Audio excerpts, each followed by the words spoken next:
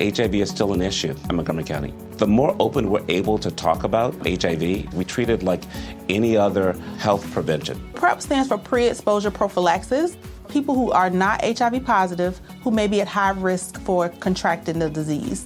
This is a good choice for you. It's just a way for you to sort of take control and say, I'm going to do this to protect myself. Do it for them. Do it for you, Montgomery County. Learn more about PrEP, the HIV prevention medication. Visit doitforyoumc.org. Antes da gente começar essa edição do Mothership, a gente gostaria de fazer um pequeno recado. Primeiro de tudo, a gente queria agradecer a todo mundo que nos apoiou no Patreon nesse último ano do Overloader. Sem vocês, o site não estaria de pé ainda hoje, e vocês que garantiram a continuidade dele e continuam a garantir mesmo agora. Mas a gente também queria falar que a situação mudou bastante desde o lançamento do Patreon. As nossas metas de recompensa não fazem mais tanto sentido hoje em dia, sem contar que o valor do dólar pro real mudou completamente de lá pra cá. Além disso, esse momento desse ano novo, a gente está encarando ele como uma segunda temporada do Overloader. Depois a gente vê todo o feedback que a gente recebeu nesse primeiro ano de vida do site. Diante disso, além de mudanças que estão a caminho do site, sendo que algumas delas você já vai notar nessa edição do Mothership, a gente mudou todo o padrão de recompensas do Patreon e adicionamos novas metas que são mais condizentes com o que a gente está buscando no site agora. Se isso te interessa, entra lá e dá uma olhada. E apesar das várias camadas de recompensa que a gente oferece, a gente continua querendo bater na tecla que $1 já nos ajuda imensamente. Se você nos ajudar com $1 por mês, é como se você estivesse pagando 50 centavos de real por podcast nosso. Se 10% das pessoas que ouvem o Mothership nos ajudassem com $1, a gente basicamente não precisava mais se preocupar com dinheiro, nem com a continuidade do site. Tudo estaria tranquilo. Fora isso, a gente também abriu um método de doação via PagSeguro. A gente sabe que o Patreon oferece certas dificuldades, especialmente com a gente estando no Brasil, então a gente abriu esse e-mail para quem quiser nos ajudar dessa forma. A gente só gostaria de deixar claro que esse método de doação via PagSeguro, por conta de moedas diferentes, sistemas diferentes, não envolve as recompensas que a gente tem no Patreon. A gente espera que vocês gostem das novidades e fiquem ligados no site, porque a gente tem novos programas e novidades vindo ao ar nas próximas semanas. E é isso, obrigado a todos por tudo, e agora, mais uma edição do Mothership.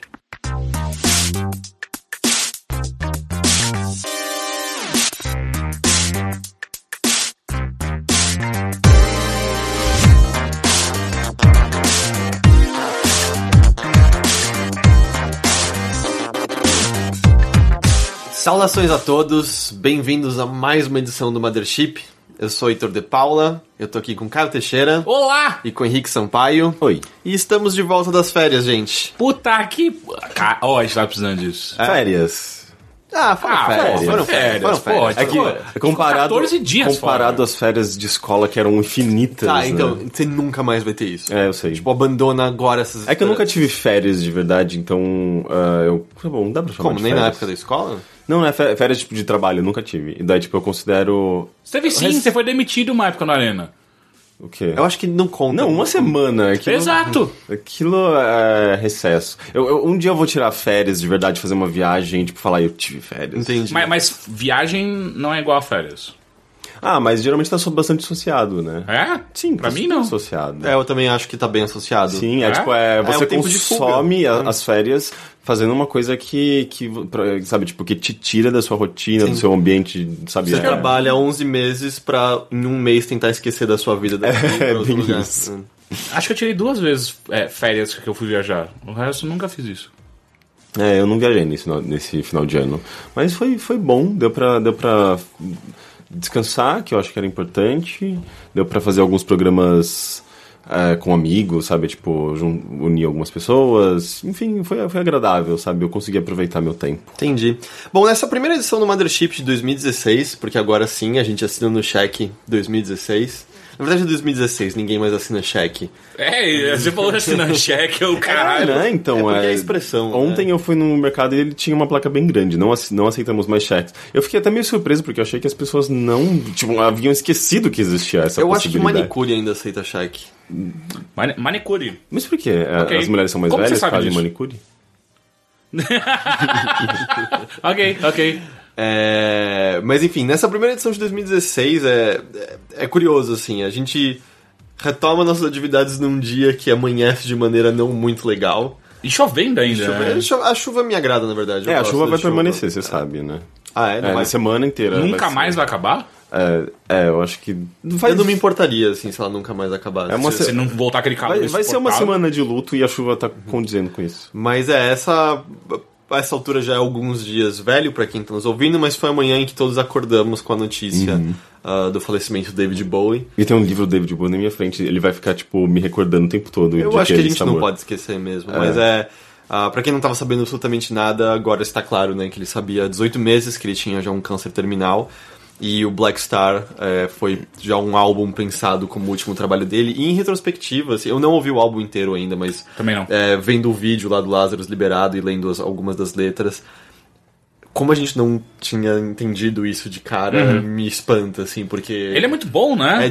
Mas assim, diante do fato... Agora fica claro. Era muito óbvio que era uma despedida.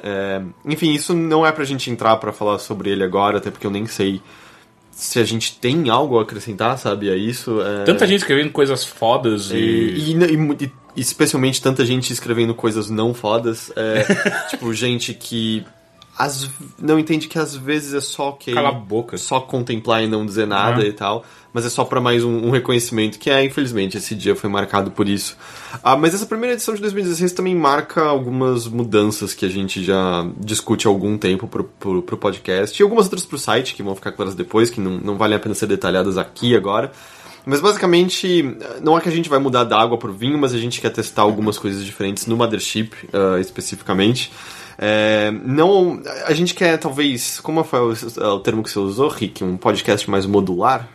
Modular, eu acho que é um termo legal. A gente não vai, de repente, estar extremamente pautado, porque a gente não acha que é nosso estilo, a gente gosta de ter nossa conversa, mas a gente tá vindo um pouco mais estruturado, de maneira diferente de antes, não ficar só exatamente nos jogos que a gente estava jogando, tentar trazer tópicos que a gente quer discutir um pouco mais a fundo. Na verdade, às vezes é um pouco até pegar o que a gente já fazia na área de notícias, mas separar algo que era discutido ali e dar um pouco mais de ênfase a isso. Mas enfim, não vai ter uma estrutura fixa que você vai encontrar toda semana. Acho que vai ser de acordo com o que a gente observa naquela semana que a gente viu que é importante ou que a gente simplesmente queira falar sobre, né? Não precisam ser assuntos novos e tal. E hoje a gente vai começar a experimentar um pouco com isso. Mas ainda assim, antes da gente entrar mais a fundo em tópicos e temas, etc., a gente teve férias. E férias são uma boa época para você tirar atrasos de coisas que você gostaria de fazer. E especialmente dadas as nossas discussões de fim de ano, quando a gente estava falando sobre os melhores jogos de 2015, etc., houve vários casos em que algo muito importante havia passado despercebido por nós. E aí eu queria ouvir de vocês agora, assim, nesses... Quantos dias você falou, Teixeira? 14? Mais ou menos 14. Pra mim pareceram 3 na minha cabeça. Foram mais ou menos 14. Se vocês tiraram pendências, atrasos de videogames especificamente, que estavam muito interessados em jogar e de repente o tempo vasto ofereceu essa chance. Sabe que é engraçado? Eu não considero... Eu joguei algumas coisas, mas eu não considero como pendência. Porque pendência pra mim é trabalho. Sabe, o que eu fiz foi justamente jogar pensando em aproveitar aquela experiência como uma experiência minha, não relacionada a trabalho, inclusive de jogos antigos que por alguma razão eu tinha deixado passar, mas é tipo meio que sabe quando eu sinto que tem uma diferença de quando a gente joga um jogo pensando, eu vou fazer uma análise, eu vou apontar, vou ficar de olho em umas coisas pra fazer apontar no podcast, ou gravar um vídeo, e dessa vez eu falei, tipo, eu vou jogar videogame e foda-se tudo o resto, sabe?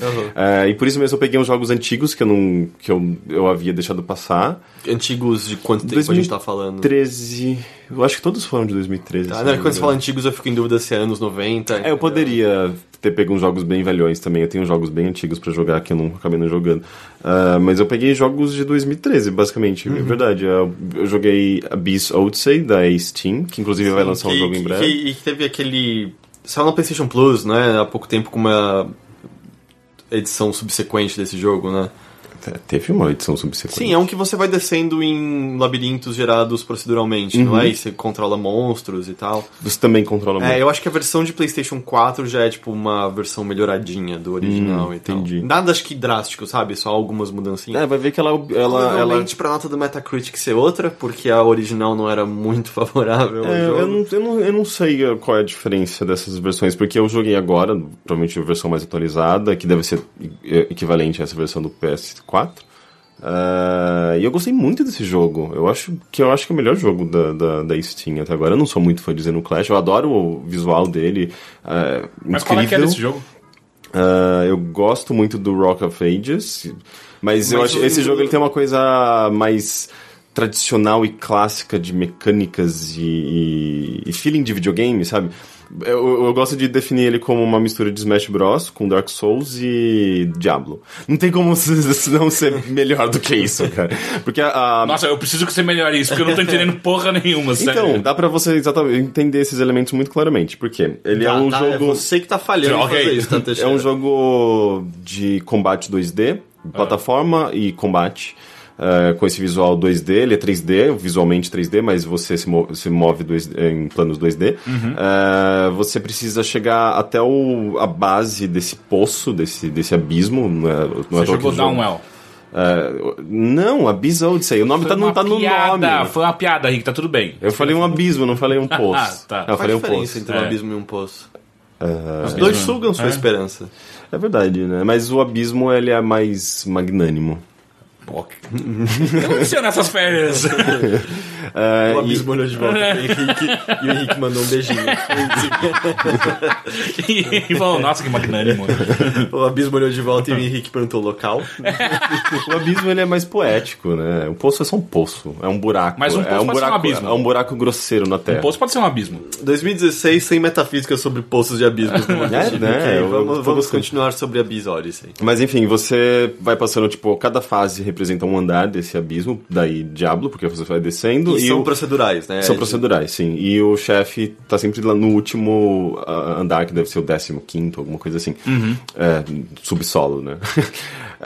E sim, eles são procedurais. Você tem, digamos, 3 caminhos que você pode seguir, descendo esse horizonte, aliás, verticalmente essas telas, e cada caminho, o caminho da esquerda, do meio e da direita, eles têm níveis de dificuldades diferentes. Ok. Então, se você for sempre pelo caminho da esquerda, você vai ter maiores chances de ter contato com fases mais fáceis, inimigos mais fáceis, e talvez encontrar coisas mais vantajosas. E se você for pelo caminho da direita, geralmente eles são mais difíceis. Você percebe isso no mapinha, eles são mais vermelhos, tem tipo um nível de cor que determina se eles são fáceis ou difíceis. E você pode mudar isso a cada fase, é isso?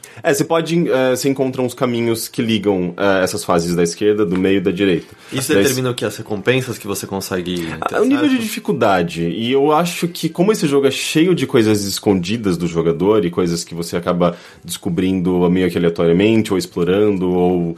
Conforme você vai jogando, você vai entendendo algumas coisas dele. Daí esse lado meio Dark Souls dele também, de ser meio obtuso.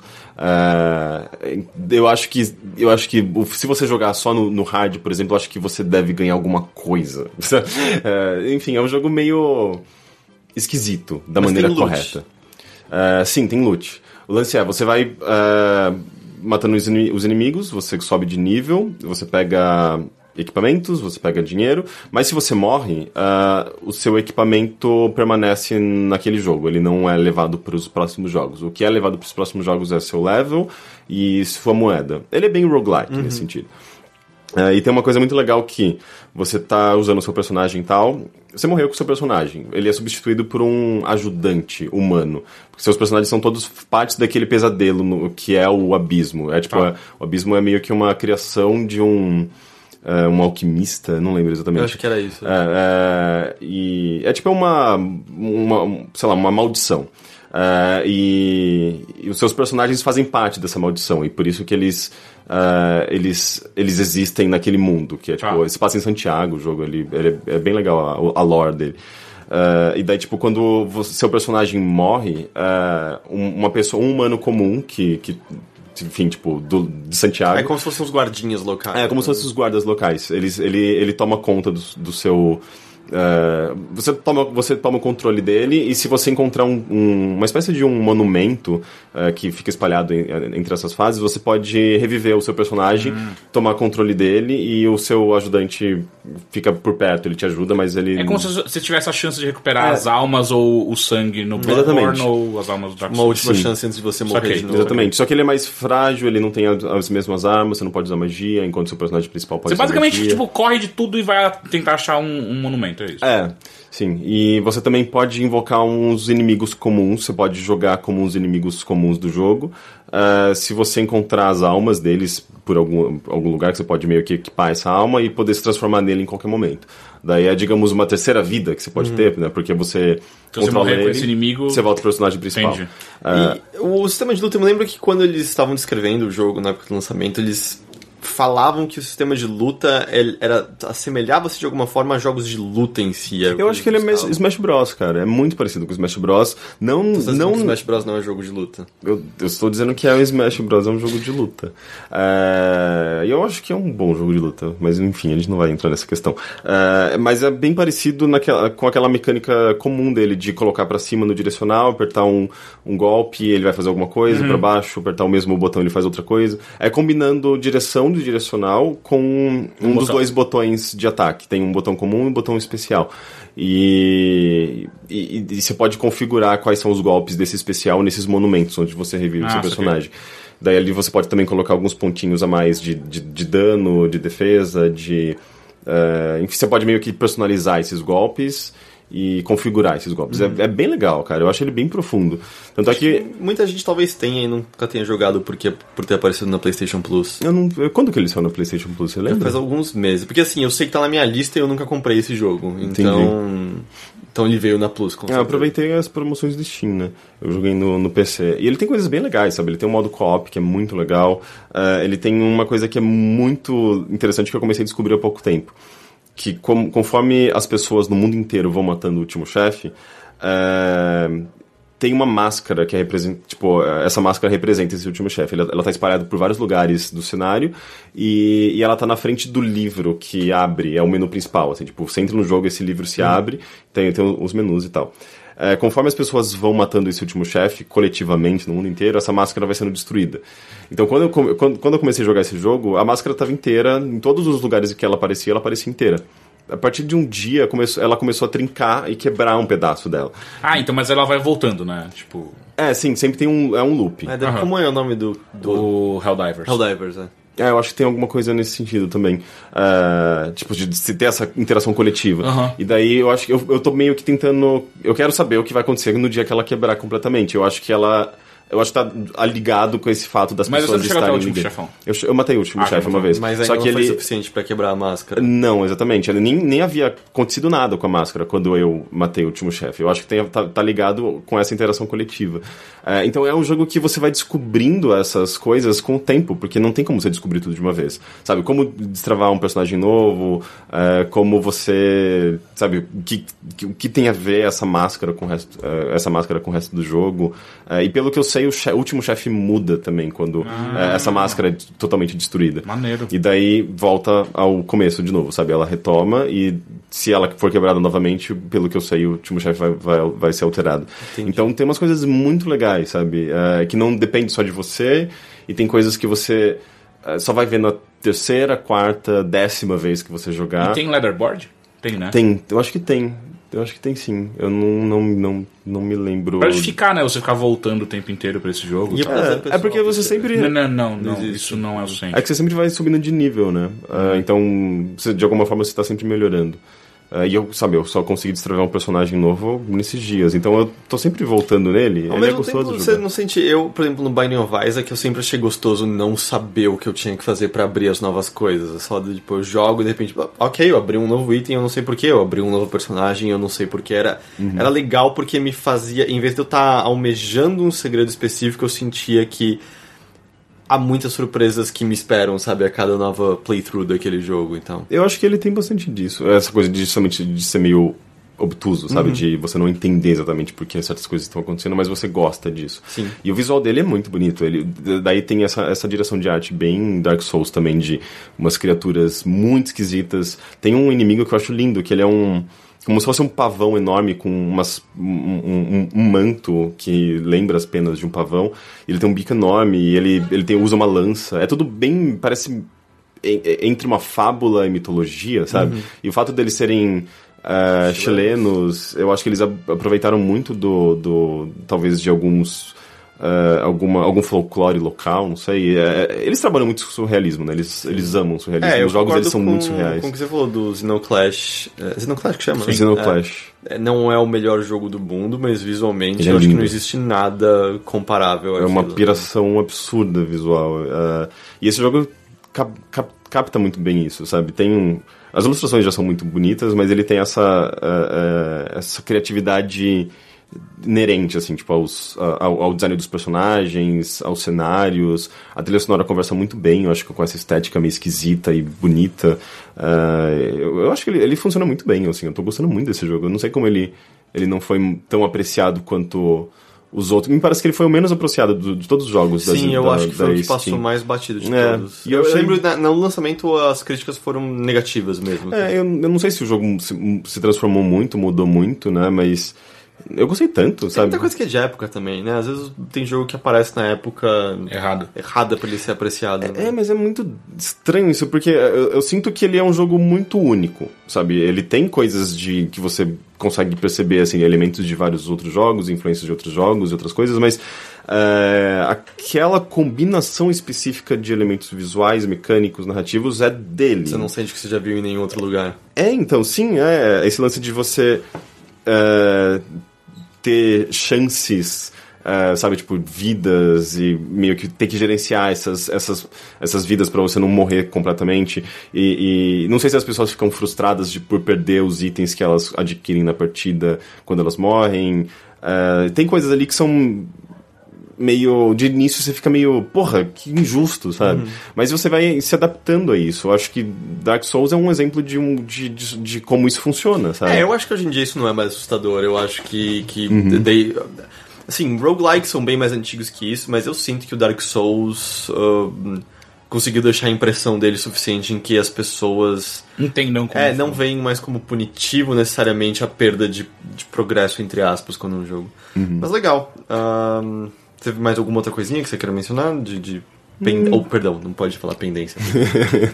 Não, eu só joguei eu joguei Epic Mickey 2, que eu gostei bastante. Outro jogo que também não entendo muito bem porque ele passou... Eu entendo, na verdade, porque o primeiro não foi muito apreciado, mas eu gostei bastante. O primeiro é ruim, né? Esse é o problema. Joguei um jogo do nada que eu achei bonitinho, comprei, achei muito legal, chamado Flame Over, que também é um roguelike, só que você é um bombeiro, tem que salvar pessoas e apagar fogo. O que acontece? Sua mangueira aumenta? Não, mas você melhora o filho do bombeiro coisas. tentando vingar o pai que morreu nas chamas. Não, ele é um joguinho bem bobinho de salvar pessoas num prédio que tá pegando fogo. E Sonic Lost World. Foda-se. Então eu vou pular pro Teixeira. É que eu não gostei tanto quanto imaginei. Então pode falar mal do Sonic. Ele só é muito bonitinho, mas é um jogo meio... Demitam aquele level designer, cara. Lost World é o do que saiu pra Wii U inicialmente. Sim. Uau, e ele me pareceu um dos melhores Sonics em algum tempo. Então, é aquele que a gente jogou no Arena? Jogou no Arena. Que pariu. Não, então, ele é muito bem bonito, ele é muito bem feito em termos de visuais, ele tem as referências certas, as músicas são lindas, mas é Sonic, né? O level design é um problemão naquele jogo. O design em geral tem muitas coisas ali que não combinam com o Sonic. É muito esquisito. Eles tentaram fazer um jogo de plataforma mais aos moldes de Mario, e as partes de velocidade não funcionam nessa hora. Daí nas partes de velocidade as partes de plataforma não funcionam nessa hora. E só é uma mistura de tentativas diferentes, sabe? Tipo, eu acho que ele deveria... primeiro que isso quer dizer que você... basicamente todos os outros jogos do Sonic. Desde o primeiro, eu acho. Mas ele sempre acerta em alguma coisa. Tá? Mas ainda assim, eu acho que o meu problema sempre foi que a velocidade do Sonic não condiz com os desafios de um jogo de plataforma. Eu acho que esse sempre foi a incongruência dele. Quando você tá muito rápido, você apanha de coisas que você não vê. Então Sonic nunca conseguiu se decidir se ele queria ser um jogo de desafio de plataforma ou se ele queria ser um jogo rápido que joga. Mas é que tá, tem alguns jogos que são mais assertivos nisso. Não, eu não vou discordar que alguns Sonics acertaram mais ou menos nisso. Eu só acho que Sonic pra mim sempre foi ruim porque eu acho que desde a incepção dele é problemática desde a sua origem. Eu acho que ele nunca conseguiu se acertar nisso. Eu acho que e claro, se o salto pro 3 dele... No passado era mais fácil de você acertar, porque eram jogos mais simples, mas, sei lá, os jogos em 3D de Sonic, pra mim, sempre foram mais sobre performance, sabe? Você jogar uma vez, você vai morrer, você vai ter uma experiência meio frustrante, talvez, com a primeira vez, mas conforme você vai entendendo qual é o melhor caminho, você vai tendo uma performance melhor, tanto é que o jogo ele dá uma nota pra essa performance. E com o tempo, sei lá, o prazer maior que eu tive com o Sonic sempre foi, tipo, sobre ter a melhor performance, sabe? Eu lembro de partidas, de fases em que eu conseguia fazer, tipo, exatamente o que eu achava que era o melhor caminho e o jogo simplesmente fluía e era lindo e gostoso, sabe, de jogar. Então, você tá dizendo, só quero ressaltar esse pedaço, o seu maior prazer com o Sonic era quando você tinha uma boa performance. Qual o problema nisso? Performance pode ser uma dança, pode ser um esporte, pode ser sexo, e é isso que a gente tá fazendo piada. Sim, mas é a última coisa que passa pela minha namorada humana. Mas a gente pode esquecer isso. E esse jogo, ele só dá uma nota pra você quando você joga no Time Trial. Ou seja, ele tentou separar um pouco esse lance da performance com a experiência principal, de modo história, digamos, que é legal, mas tem fases ali que simplesmente não funcionam muito bem. Você morre muito, mal planejado, sabe? Parece que não teve testes direitos pra saber se o jogador tá indo bem ou não. Puta, eu acho que você pode falar isso de todos os Sonics. Eu acho que não deve estar muito errado. Não, mas aqui tá, os outros jogos funcionam. Por mais que você morra, parece que você aprende alguma coisa. Nesse jogo, às vezes você. Tipo, eu não deveria ter jogado Sonic. O 2 e o 1 e o 2 são bons, sério, são bons de verdade. Até o 3 dá pra jogar numa Nice, sabe? Gente, não, o 3 é e o Sonic Pinball é legal. Só uma pergunta, o port de PC do Lost World tá legal? Funciona bem, eu acho que é equivalente à versão de consoles. De console, no caso. Só o Wii U. Ele nunca saiu pros outros consoles, né? Ele ficou não, acho que não deve sair mesmo. Entendi. Ele não deve mesmo. Não, porque ele saiu agora pro Steam sem nenhuma divulgação, sabe? Tipo, ele simplesmente caiu lá. Eu queria entender o quanto de dinheiro essa porra dá ainda, porque não é possível que eles continuem fazendo. Porque Sonic? Eu acho que se eles continuam fazendo, exato, porque dá dinheiro. O lance é que Sonic tá em queda, né, ano após ano, e o último... Aí que tá, eu discordo disso. Você discorda dos números? Não, eu discordo de que ele esteja em queda. Que tipo de queda? Ele popularidade? Vende menos a cada ano, nesse sentido. Eu não tô dizendo qualidade. Assim, claro, a gente não pode... O último lá, como é que é o nome? O dos cristais lá, que tem os... isso a gente não é. Exato, esse daí, tipo, houve, obviamente, uma queda de qualidade. Mas o fato é que quando esse último Sonic saiu... Qual era o nome dele mesmo? O Boom? Sonic Boom. Saiu, tipo, houve uma queda absurda de vendas. Mas eu lembro que na época, acho que era na época da Arena ainda, eu fui escrever alguma coisa e tá numa queda já faz algum tempo. Assim, é que nunca foi tão abrupta quanto a do Sonic Boom. Mas as vendas de Sonic diminuem ano após ano já faz algum tempo. Mas é óbvio, se a SEGA continuava fazendo, é porque dinheiro tava dando. Até porque Sonic é multimídia, né? Tipo, tem uma quantidade enorme... Bom, tem desenho animado, tem um monte de coisa. Não sei dizer se nessa geração atual em que a gente tá ainda é válido, mas... Há 5, 10 anos tinham crianças aficionadas pelo desenho animado do Sonic. E eu acho que o Sonic até hoje foi abraçado... A parte mais doente da internet e abraçou o Sonic como nenhuma outra franquia de videogames, assim. Eu acho que existe um argumento pra se dizer... Quantidade de pornografia que tem do Sonic. Existe um argumento pra ser dito de que o impacto cultural do Sonic em certas esferas é maior do que qualquer outro jogo, mesmo Mario. Não, por bem ou por mal, ele é muito popular, assim, desde fãs que levam muito a sério e fazem parte daquela comunidade. Meu namorado fez parte da comunidade de Sonic. De fóruns. Desculpa.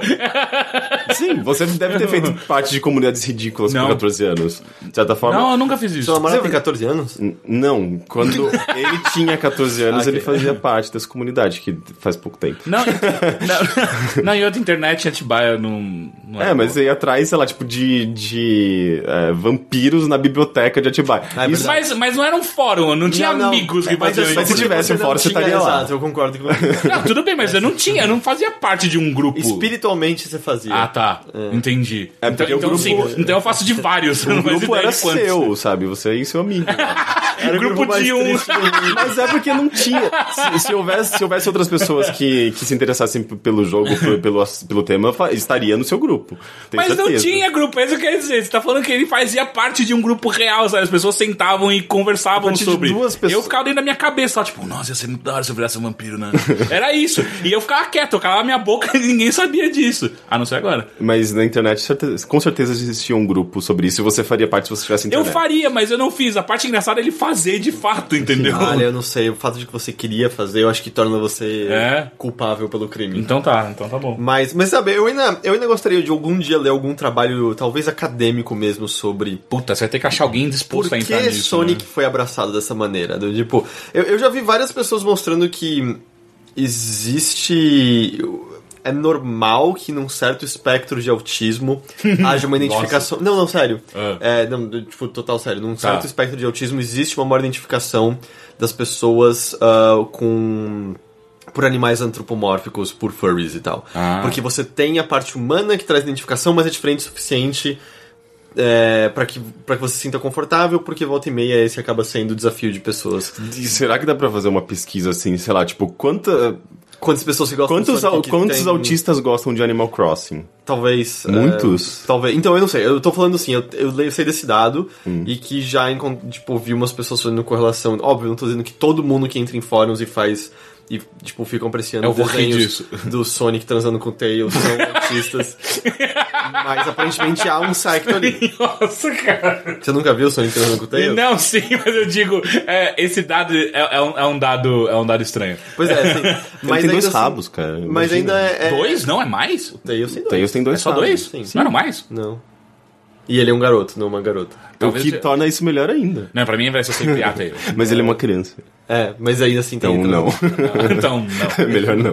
Mas, melhor tipo, cara, existe alguma coisa, tipo, por que o Sonic foi abraçado dessa maneira? Por que existe a brincadeira de escreva seu nome The Hedgehog depois e veja qual a sua versão do ouriço? Ou por que tem todos os personagens do Sonic transando com todo mundo, de todas as maneiras possíveis? Porque as pessoas, os fãs de Sonic cresceram e ficaram meio pervertidos. Mas porque eles... Porque o Sonic. Exato, porque eles... Porque não o Mario. Mas você sabe que a Peach Mario... transa com todo mundo também, né? E por alguma razão as pessoas associaram isso com o Sonic porque eu acho que a comunidade de fãs de Sonic era meio...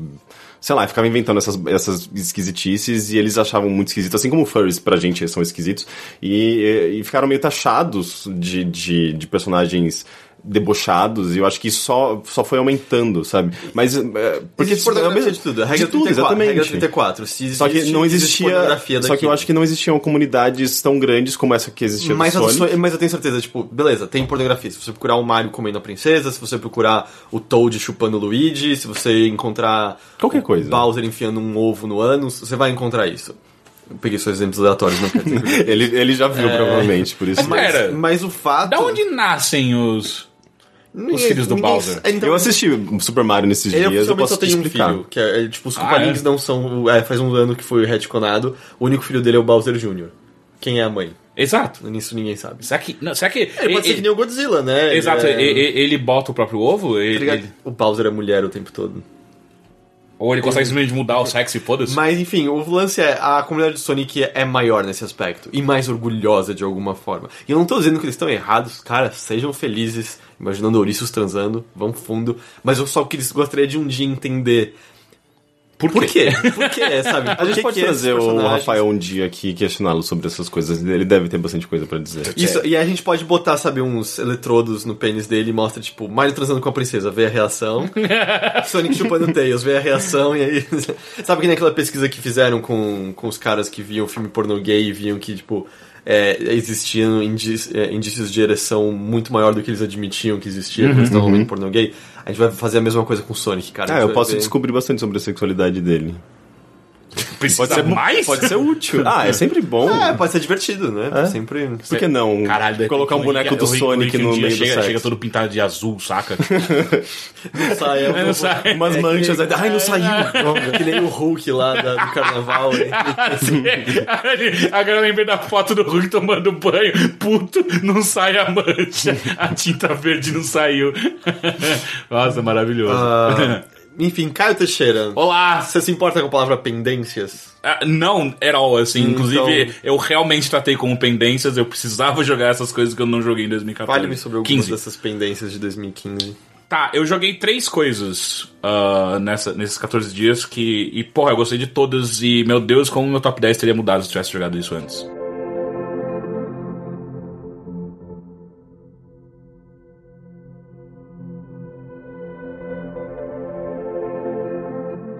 É nesse nível, assim, de mudar o que você considerou o melhor de 2015. Sim, com certeza.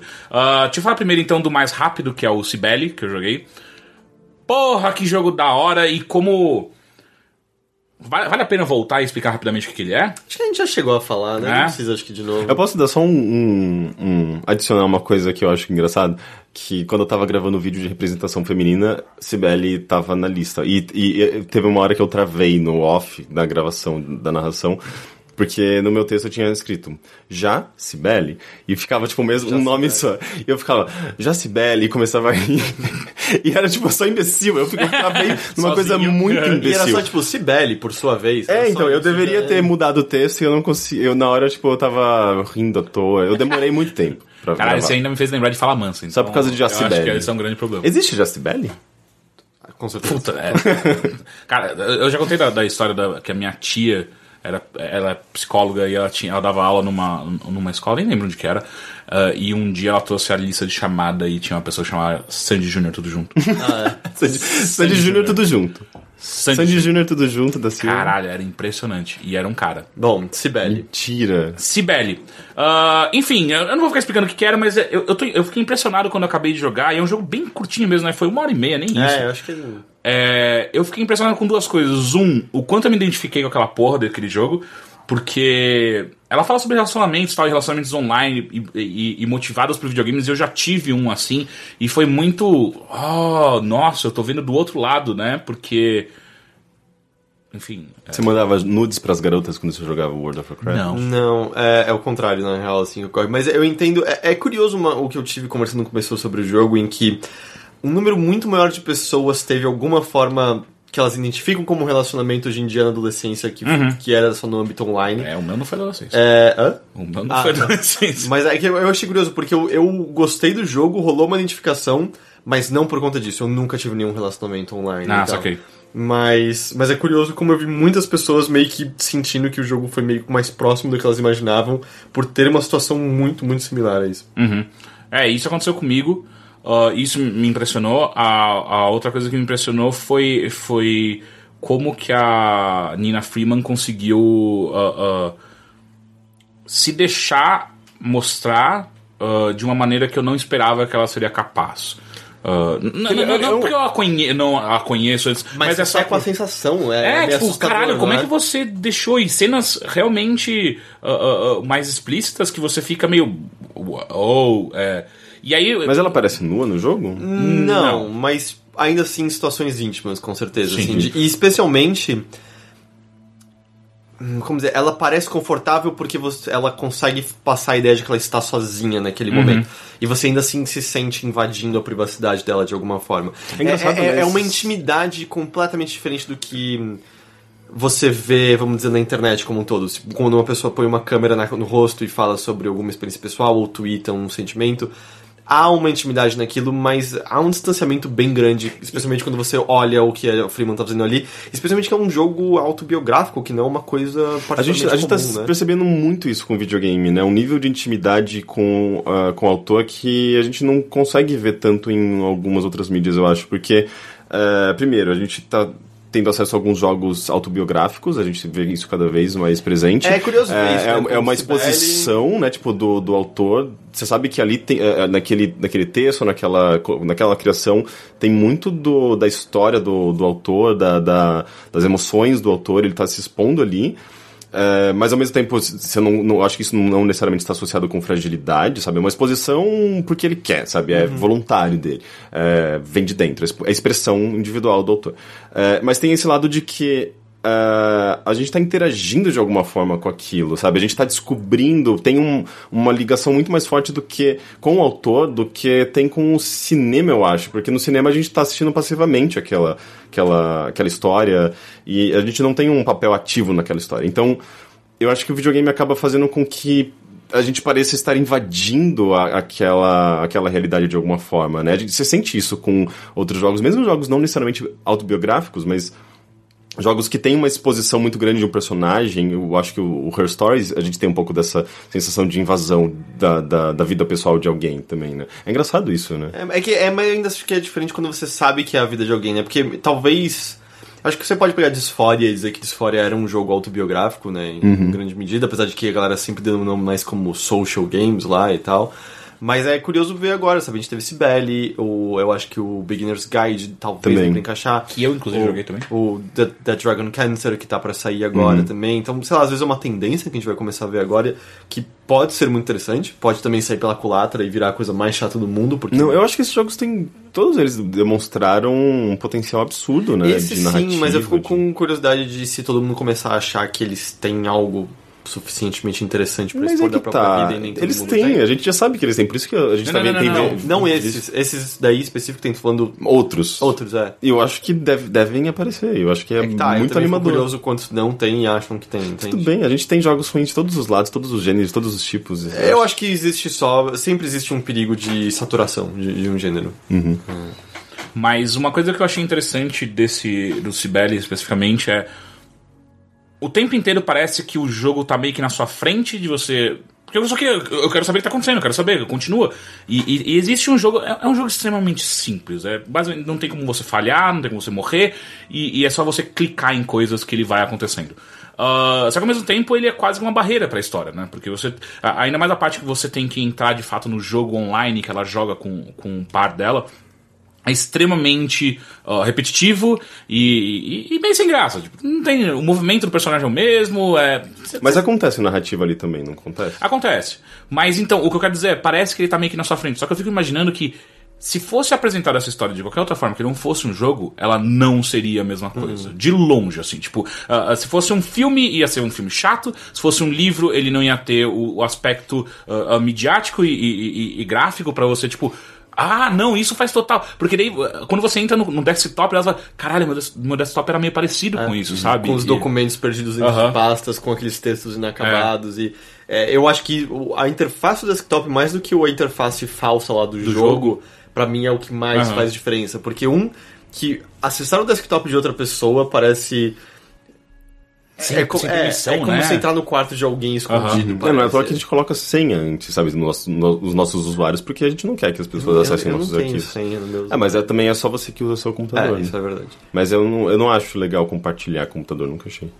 E aí é meio esquisito quando você tá lá e fotos, e aí você fica, puta, eu vou clicar em fotos, eu me sinto bem, claro que foi a primeira coisa que eu cliquei, mas ainda assim, eu acho que a interface do desktop é o que faz a diferença pra esse jogo.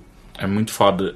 Eu fiquei realmente impressionado. Tipo, eu gostei muito. E como termina essa história eu também achei muito interessante. Porque é uma coisa que a gente tinha conversado entre nós, eu e o Heitor, em algum momento do ano passado, que é... Como tem gente escrevendo autobiografia aos 30, né? Achando que, tipo, eu já tenho história suficiente pra escrever uma grande autobiografia. Mas é só estranho. É só um ponto da vida também. Ainda assim, eu acho uma prepotência do caralho, assim. Me parece, nessa altura... Uma autobiografia, uma biografia de alguém que tem essa idade é meio... Olha só quão foda eu já fiz até os 30. Parece muito mais um material de marketing do que alguém que quer realmente botar... Mas no caso do Cibele, que eu fui. No caso do Cibele não é. Não, porque é uma fatiazinha minúscula. Exato, e é isso que eu quero dizer. Tipo, tem tanta gente fazendo esse tipo de coisa hoje aos 30 e você fica... Por que você tá fazendo isso? E Cibele aparece mostrando simplesmente uma fatia, não é autobiográfica, mas é só uma fatia. E é uma fatia extremamente interessante que ela não mostra simplesmente... a Nina Freeman, mas ela também mostra toda uma geração de pessoas que passaram por aquilo e que provavelmente isso nunca mais vai ter da maneira que é, da maneira que é apresentada no jogo, porque existe toda uma coisa de MMOs não são mais a mesma coisa. Você não tem mais esse tipo de relação social com as pessoas com as quais você joga hoje em dia. Eu acho que depende ainda. Eu acho que deve ter um resquício disso. Não, resquício sim, mas só que não é mais a mesma coisa, sabe? Tipo, quando... Obviamente ela faz pelo menos pra mim me parece, fazer uma ligação direta com o WoW. Esse jogo. Ou WoW, então, sei lá... Eu lembro que eu achei que era o World of Warcraft, parece que algum outro, mas não lembro agora. Mas enfim, também... Ragnarok, sei lá. Eu acho que não importa qual jogo que é. Algum MMO. Enfim, mas só que ele se passa meio que no boom do WoW, sabe? Então, tipo... É muito diferente. Muitas pessoas estão jogando e as pessoas ainda estão aprendendo a lidar com esse aspecto social dos jogos naquela época. Que é bem diferente de hoje em dia, eu acho, pelo menos. A tecnologia era diferente. Exato, também, né? Enfim, eu achei bem foda. Bem foda. Eu total aconselho. É uma hora e meia, sabe? E eu comprei por $2, eu acho. Sim, eu acho um jogo do caralho. Esses jogos, eles costumam ter essa duração e eu acho que é ideal, sabe? Porque é muito diferente de um jogo convencional no qual você joga pra se divertir, passar o tempo. Você tá consumindo ali uma história de uma outra maneira também, que é diferente do cinema. Mas o próprio The Dragon Cancer eu joguei, ele tem também 1 hora e meia, 2 horas. E é suficiente, sabe? É o tempo que você tem ali pra absorver aquela mensagem, captar aquelas sensações, digerir e, sabe, é isso.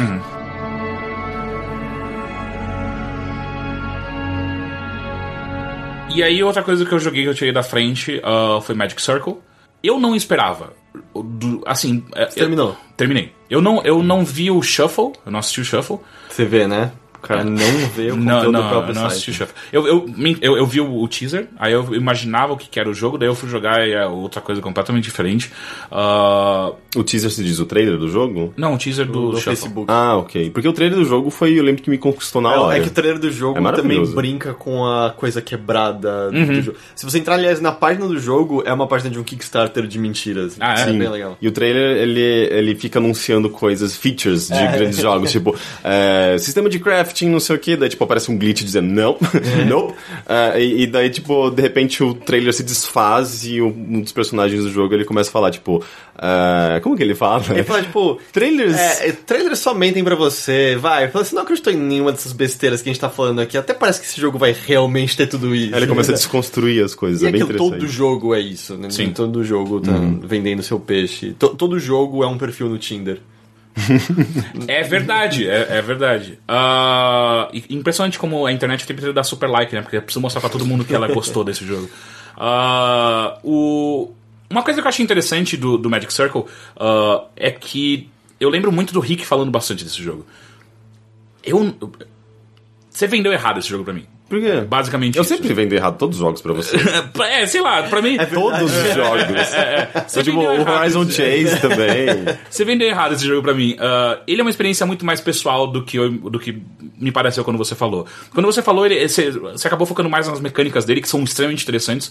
Só que eu acho que, de longe, o aspecto mais importante pra mim do Magic Circle é a história dele. A história dele eu acho muito foda. É que eu também sempre tentei evitar spoilers. Até que no eu entendo. No final do ano vocês pediram pra soltar, eu soltei alguns. E é engraçado como eu sei que muita gente se importa. Eu aposto que você ficou mais interessado em jogar porque você sabia como esse jogo acabava. Exato. Né? Eu tenho isso muitas vezes também. Então, mas é meio foda, porque esse jogo ele é muito incrível pelos twists e twists da narrativa e o que ele faz com isso, como esses twists de narrativa refletem no próprio jogo. Só que é meio... Eu fico com medo de estragar a experiência. Então, mas na verdade, a narrativa não faz exatamente isso. Ela não muda o jeito de jogar, porque desde o começo do jogo ele te apresenta como ele é jogado, ele não muda mais. Mas ele... Tipo assim, ele vai te apresentar de maneira inteligente se você usar o que você aprendeu. Tipo, botar um portal num zumbi. Exato. Eu botei numa tartaruga. Também tá valendo. Eu botei uma tartaruga voando também, eu achei muito legal. Mas, enfim, ele não muda exatamente como você joga, ele muda mais, tipo assim, te propõe novos desafios, mas...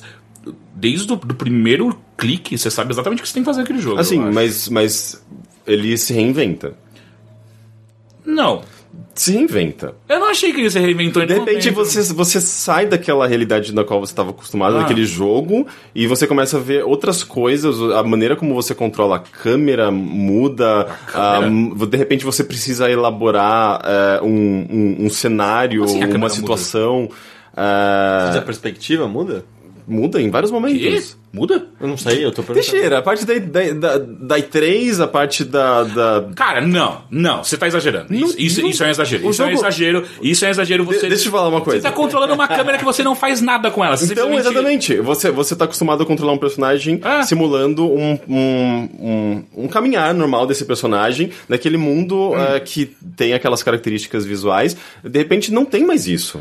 De repente tem cor, de repente tem uma outra câmera, de repente tem outras mecânicas. É igual você me falar que em Watch Dogs, a hora que você entra no modo de hackeamento é a coisa mais incrível do mundo, que você mudou a perspectiva. Sim, mas isso está dentro da mecânica comum do jogo até então. Você vai fazendo isso várias vezes, tudo faz parte do mesmo jogo, digamos, da mesma experiência de jogo.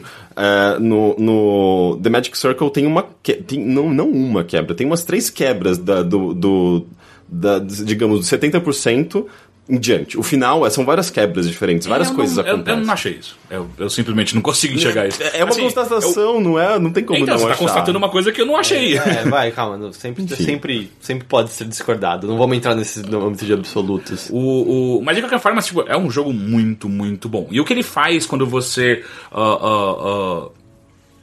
quando ele te dá mais ferramentas ainda, tipo, você continua usando da mesma maneira, você joga ele do começo ao fim da mesma maneira, só que ele te dá mais coisas pra você poder fazer e mais liberdade, fica um jogo ainda muito mais interessante. Quando você pode...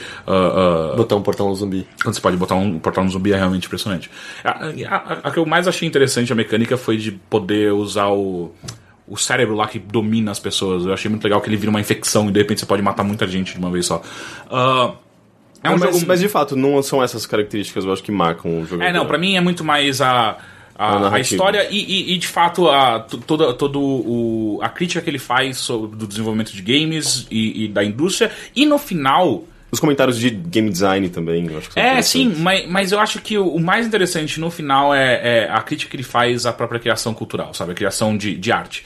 E eu acho... No sentido de o quanto que é do criador, o quanto que é do público. Exato. É esse sentido, e o sentido do quanto o público não sabe o que quer, e muitas vezes o que o público pede não é o que o autor deve fazer, porque o autor deve seguir o que ele quer seguir, né? Uhum. E o público muitas vezes acaba, né, através de críticas, e a internet potencializou muito isso, que acaba tirando o artista da onde ele tá indo, do trilho que ele tá seguindo, simplesmente para seguir uma necessidade capitalista, sabe? De ganhar dinheiro. Sim, mas daí você tem aquela diferença, eu acho que existe talvez uma barrinha, assim, com várias nuances entre produto e arte.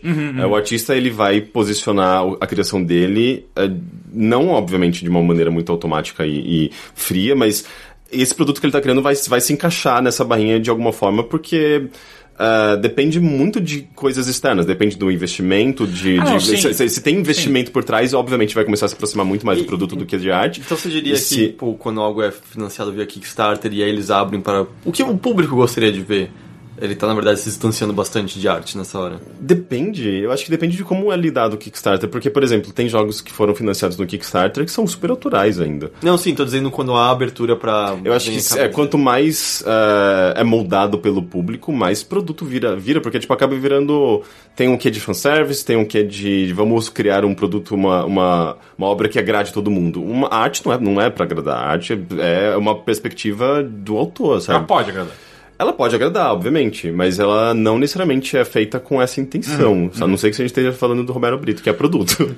Sim, E eu acho que o final dele é realmente... Não só o discurso final do criador do jogo que você está jogando, mas a própria... como acaba aquele mundo, eu acho ele perfeito, assim. Tipo, é total um jogo que eu fico triste que poucas pessoas vão jogar, sabe? E quando eu digo poucas pessoas, eu digo muito mais também a galera tá acostumada a jogar só AAA, sabe? Eu acho que é um jogo importante, sabe? Pra quem gosta de videogame. Porque ele comenta justamente aquilo que a gente tá acostumado a consumir, sabe? Sim. Eu acho que é um jogo importante. E é engraçado que ele faz exatamente o que o próximo jogo que você jogou faz.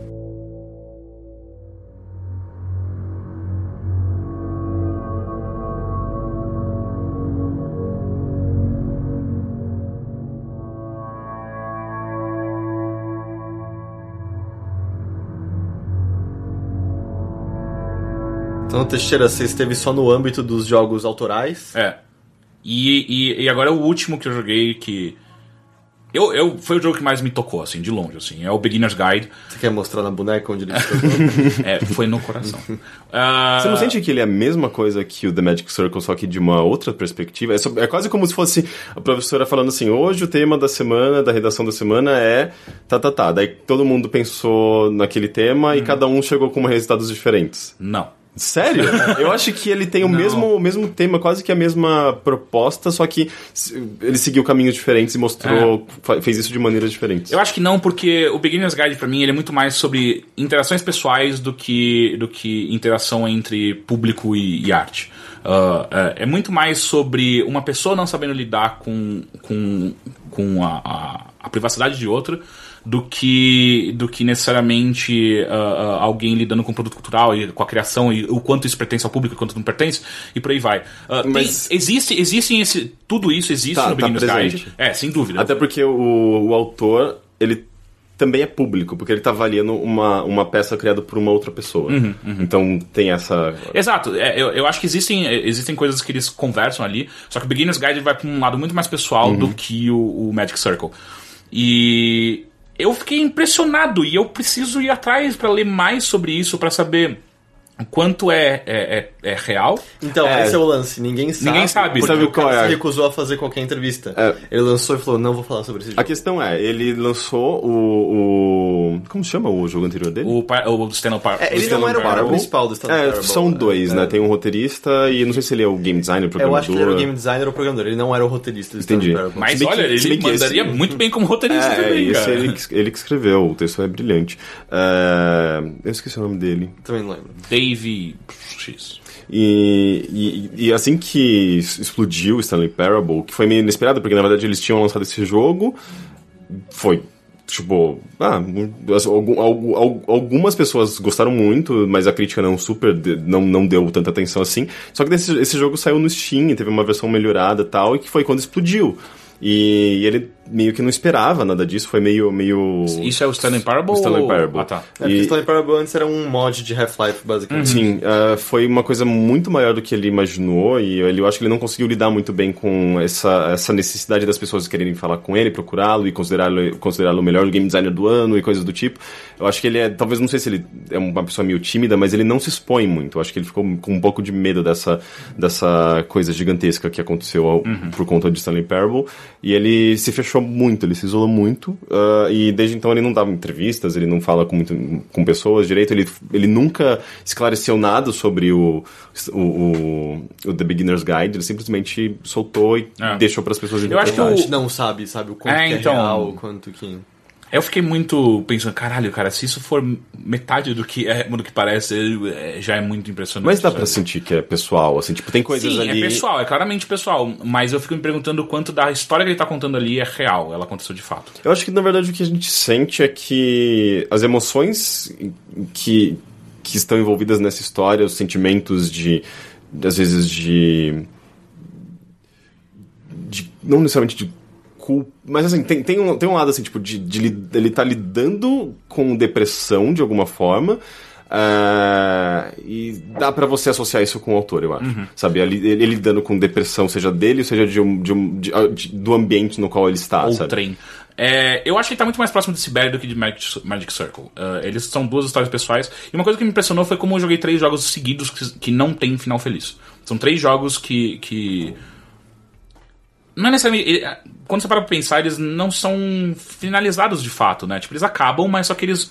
São uma fatia de um Exato, momento, né? eles estão abertos, sabe? Tipo, é uma história contando sobre sentimentos humanos. E ao mesmo tempo me parece quase... Tudo bem, eu tô pensando no Sibeli, que foi o que eu joguei desses, mas... É até injusto dizer que não é uma história feliz, porque também não é exatamente uma história... Não é uma tragédia, Exato. né? Só que ela tem muito mais tons... azuis, né? Tons mais acinzentados do que necessariamente tons mais pra cima, sabe? Mas Sibeli não conta uma história de uma pessoa cicatrizada pelo resto da vida. Não. Tanto que a mensagem final é meio, tipo, eu vou lembrar de você pra sempre. Ela até agradece, né? Obrigado por você ter sido e tal. Mas enfim, e Beginner's Guide pra mim foi o que de longe mais tocou, porque da metade pro final você começa a perceber que na verdade o narrador, ele tá falando sobre uma pessoa que tá quebrada. E na verdade, quando você percebe da metade pro final, é na verdade o narrador que tá tudo cagado, sabe? Aquela pessoa que é quem ele tá mostrando os jogos que você tá jogando ali e tal. Na verdade, aquela pessoa me parece no final que ela tá completamente ok da maneira que ela era, da maneira como ela via o mundo e fazia os seus jogos, e quem tava precisando de fato de ajuda é o narrador o tempo inteiro. Quando no começo do jogo parece que eles colocam numa posição de superioridade, tipo, ó, eu tô te mostrando jogos de uma pessoa estranha, e no final é tipo, eu só quero que você, por favor, me dê atenção. Mas ao mesmo tempo entra em conflito, o que faz com que esse jogo tenha esse lado meio brilhante, de que ele também é um jogo sobre o observador tirar conclusões precipitadas sobre a arte. Sim. Isso pode ser uma conclusão precipitada. E faz com que, tipo... Ele tá comentando uma obra e tá projetando muitas das coisas dele naquela obra, pelo menos na narrativa que ele tá contando. Sim. E também, tipo, o jogo acaba sendo meio que uma crítica a como as pessoas consomem essa arte. E é inevitável. O que você faz quando você analisa esse jogo é projetar algumas coisas, é tirar conclusões, então é meio que entra nesse ciclo, tipo, será que o que eu estou fazendo é correto, é verdadeiro, diz alguma coisa? No final, quando o narrador tá praticamente de joelhos pedindo desculpa e pedindo, pelo amor de Deus, volta e continua fazendo jogos, deixa bem claro pra mim que no final o narrador não era a pessoa saudável dessa dualidade. Então, pra mim, isso me parece meio fácil de decidir. Tipo, não. O jogo ele muda simplesmente a perspectiva de quem é que estava sendo julgado e quem é que não estava bem nessa situação. Mas, sim, existe toda essa leitura de que não julgue precipitadamente as coisas. Enfim, foram 3 jogos que... talvez Sibeli não entrasse no meu top 10 ano passado, mas Magic Circle e Beginner's Guide com certeza. Sibeli não entraria simplesmente porque... não é tanto jogo assim. Ainda mais quando você compara com Magic Circle. É jogo, eu tô falando que ela não é tanto. Mas o que é tanto jogo? eu discordo muito desse, tipo, um jogo é mais jogo do que outro, só porque tem mais mecânicas. Não é mais mecânicas, é que o problema é que Sibeli não existe como... E aí o problema é que Beginner's Guide também vai entrar nisso, mas só que Sibeli não existe nenhum desafio, não existe... Beginner's Guide também não tem. Mas não acho que um jogo precisa ter... Eu sei, mas só que Sibeli é menos ainda. Sibeli é muito, muito, muito sobre história. Só sobre história, não tem como... Não, sim, tipo Dead Dragon Cancer também não tem nenhum desafio. E eu acho que na verdade isso é legal, porque faz com que a gente perceba de videogame, que os jogos eles podem ser mais sobre mecânicas sem que isso os tornem menos jogos, sabe? É que a gente tá muito acostumado... Eu acho que é muito mais questão de costume. Com a ideia concreta de que jogos são sistemas, mecânicas, desafios, e a gente pode quebrar isso, sabe? Sem que o jogo deixe de ser jogo. Tipo, The Walking Dead, por exemplo, ele não tem desafio. Ele ainda tem alguma coisa, algum puzzle, ele tem alguns conflitos... Volta logo em seguida, não sei, o desafio dele me parece quase artificial, dado o que ele tá tentando fazer. É porque a Sibeli não tem nem isso. Tipo, não existe nada que você não pode encontrar. Eu posso ficar ameaçando desligar seu computador a qualquer momento. Você pode. Mas, por exemplo, Gone Home, por exemplo, que é um jogo que também tem esse lado muito mais pra história, você pode passar por coisas sem ter percebido. Você pode. O desafio do Gone Home, pra mim, em alguns momentos dele, não todos, mas em alguns momentos, é descobrir mais coisas. Tem um lado ligeiramente puzzle. Além daquele alçapão na escada que você pode morrer. Sim. Então, quando você falou, e quando eu falei sim, eu só queria te assustar, não dá pra morrer no jogo. Enfim, então pra mim é muito mais pra esse lado. O Sibeli tá tudo ali. Não tem nada que você... É tipo Her Story. Também não tem como você falhar, mas você pode não encontrar tudo, que é uma forma de falha. Em Sibeli não tem isso. Tipo, você vai... A não ser que você ignore coisas que estão na sua cara. Daí você pode deixar coisas você deixa de consumir mais aquela narrativa. Mas enfim, a Sibeli eu acho que é o único que não entraria, mas total ficaria como menção honrosa. Agora Magic Circle e Beginner's Guide total. Porque os dois são muito sobre comentários sobre o desenvolvimento de jogos como um todo, e no final apresentam histórias pessoais muito importantes, que eu acho. Então tem essas características, são metalinguísticos e pessoais, né? Bem íntimos.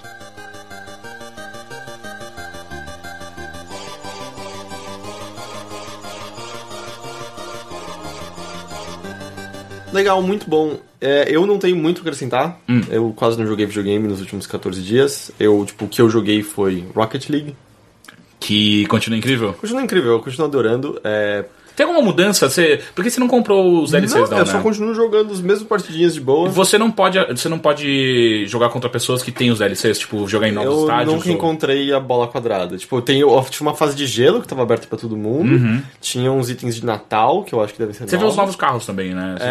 E eu, tipo, abri coisas do Portal, que eu acho que são meio novas. Ah, é? Tipo, sabe a geleca do Portal 2? Dá pra ela sair do seu escapamento quando você tá dando boost. Ah, tá, mas isso aqui não muda nada do não, jogo. Não muda nada. Mas não? Poxa, mas seria tão legal, né? Você ia cagar a porra do jogo inteiro, né? Você não tem como foda-se.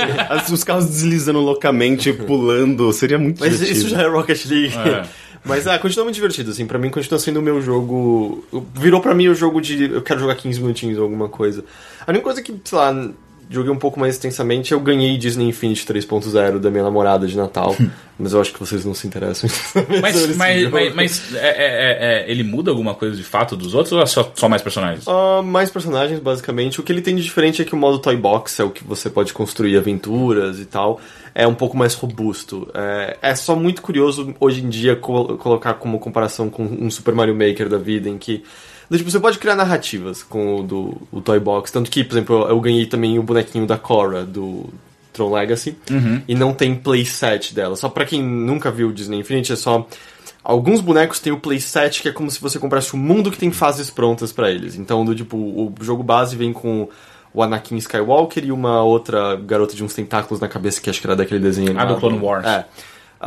E eles têm o playset que é meio que se passa nas prequels, e eles lançaram já também playsets da trilogia original e do novo filme, com os bonecos. Caralho, já? Puta já. Que pariu. Não tinha como deixar passar, né? Então aí você tem essas fases, mas para outros bonecos como o Tron Legacy não tem um playset. O que você tem é que você pode brincar com esses bonecos no modo Toy Box, e você pode baixar as criações de outros jogadores pra brincar com elas. Então, você entra lá na lista, então tem desde fases que pode ser completada com qualquer personagem, quanto com umas fases que já filtram ali dizendo, essa fase você precisa de um personagem de Tron Legacy, ou você precisa da Korra especificamente. Compre mais! Mas e aí, e aí tem uma curadoria feita por parte do estúdio e tal.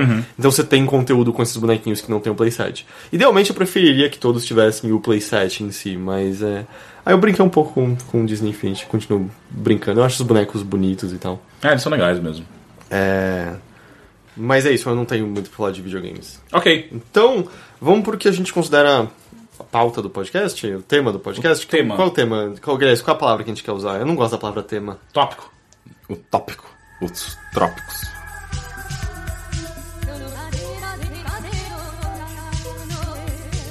Então, entrando no tópico, a gente gostaria de falar um pouco sobre realidade virtual.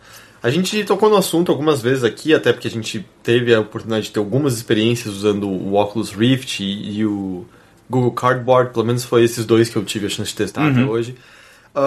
Mas eu acho que o tópico está de novo interessante porque, bom, esse é o ano, né, em que os produtos estão chegando aos consumidores.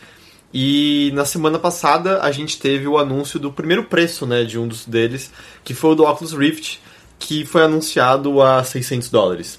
O que pegou meio de surpresa, né? Porque eu acho que tava bem dentro do esperado. Mas eu acho que, pelo que eu sei, o Lucky Palmer já tinha soltado algumas informações de que eles venderiam uma versão similar à do DevMat Kit 2. Que era $300 a $400. É, $300 a $400. Que essa informação já era um pouco mais antiga, assim. Recentemente ele apareceu diversas vezes dizendo, galera, não é o momento desse produto para consumidores. Sabe? Até porque ele tinha um potencial muito menor, assim, tipo, tecnológico. Sabe? A resolução era menor, tinha problema de frame rate. Exato, E aí rolou que ele tinha feito mesmo um AMA recentemente e ele já tava dando... Meu chute era $500, assim, talvez 600 foi um pouco surpresa, mas eu acho que não tá fora do esperado. Mas ele custa $600, fora frete. Por enquanto ele só está em entrega, se não me engano, a 20 países. O Brasil não faz parte disso. Eu acho que também os motivos são muito óbvios. Porque você viu que ele respondeu, né? Alguém reclamou que não tinha no país. Não foi nem brasileiro, mas ele reclamou pra ele no Twitter. E aí ele respondeu, não reclama pra gente, reclama do seu país. Uhum. Não haveria como, né? Mesmo nessa... Imagina, eu ia chegar por $10 mil.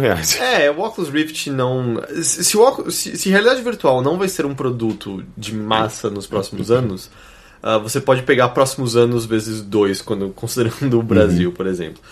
E uma curiosidade é que, por mais que ele esteja sendo vendido a $600, e por deixar claro, por mais que eu acho que está dentro do esperado, é caro pra caralho. É mais caro que em qualquer videogame, né? É o preço de lançamento do PlayStation 3. PlayStation 3, sim. E fica muito claro que esse preço, eles não estão cogitando a massa ainda. Eles estão cogitando first buyers, sabe? Tipo, entusiastas, pessoas que têm dinheiro e que eles sabem que estão dispostos a comprar e gastar esse dinheiro. E não é só isso, né? Também você precisa do computador para poder rodar, né? Exato, e até eu vou entrar nisso depois, mas o próprio Paul Marlan que já falou que a barreira verdadeira é o computador, porque a gente tá falando que é um computador de mais ou menos $1.500 para você. É mínimo, né? Mínimo. Progressivamente, claro, o computador barateia e o próprio visor barateia. Mas a gente tá falando de um investimento bem pesado para um retorno que a gente não sabe se existe ainda. E ainda assim, nisso, uma curiosidade é que a Oculus não tá ganhando dinheiro com a venda a $600. Ah, não? Eles estão tendo prejuízo? É break-even nisso. Tipo, $600. Tipo, o Paul Marlan falou, a tecnologia existente ali por $600 é meio que uma bagatela, na real. O que é bizarro, né? É meio bizarro pensar que desde 2013 a gente tá ouvindo muito sobre realidade virtual. Só que ele só vai ser viável e aberto de uma maneira acessível ao público 2017, eu acho. Pois é, pelo menos. Acho mais. A HTC lá, o da Vive, falou que para virar um produto de massa é 3 a 5 anos a partir daqui. Então, tipo, eu acho que é mais que 2017 e tal. Mas a minha primeira pergunta, já um pouco respondida, mas e aí, o que vocês acharam do preço em si? Porque a gente já viu que vendeu tudo, né, nesse momento inicial. Mas eles também devem ter preparado poucas unidades. Exato, eu acho que assim, na melhor hipótese, você acha que eles venderam quantos? 2 milhões de unidades? Nem tudo Nossa, isso. Porra, não. Muito 2 milhões. Não, eu acho que muito bem menos que isso. Bem menos. Sei lá, 500 mil. Mesmo porque, assim, é uma empresa que tá começando agora, né? E eles não têm exatamente toda a logística já... Eles têm o Facebook. Eles têm o Facebook por trás, sim, mas só que ainda assim é uma logística que nem o Facebook tem, né? Que é de distribuição de acho que o Zuckerberg tá lá, tipo, de boa, fazendo ele mesmo. Né? Ele faz a cartinha escrita à mão, né?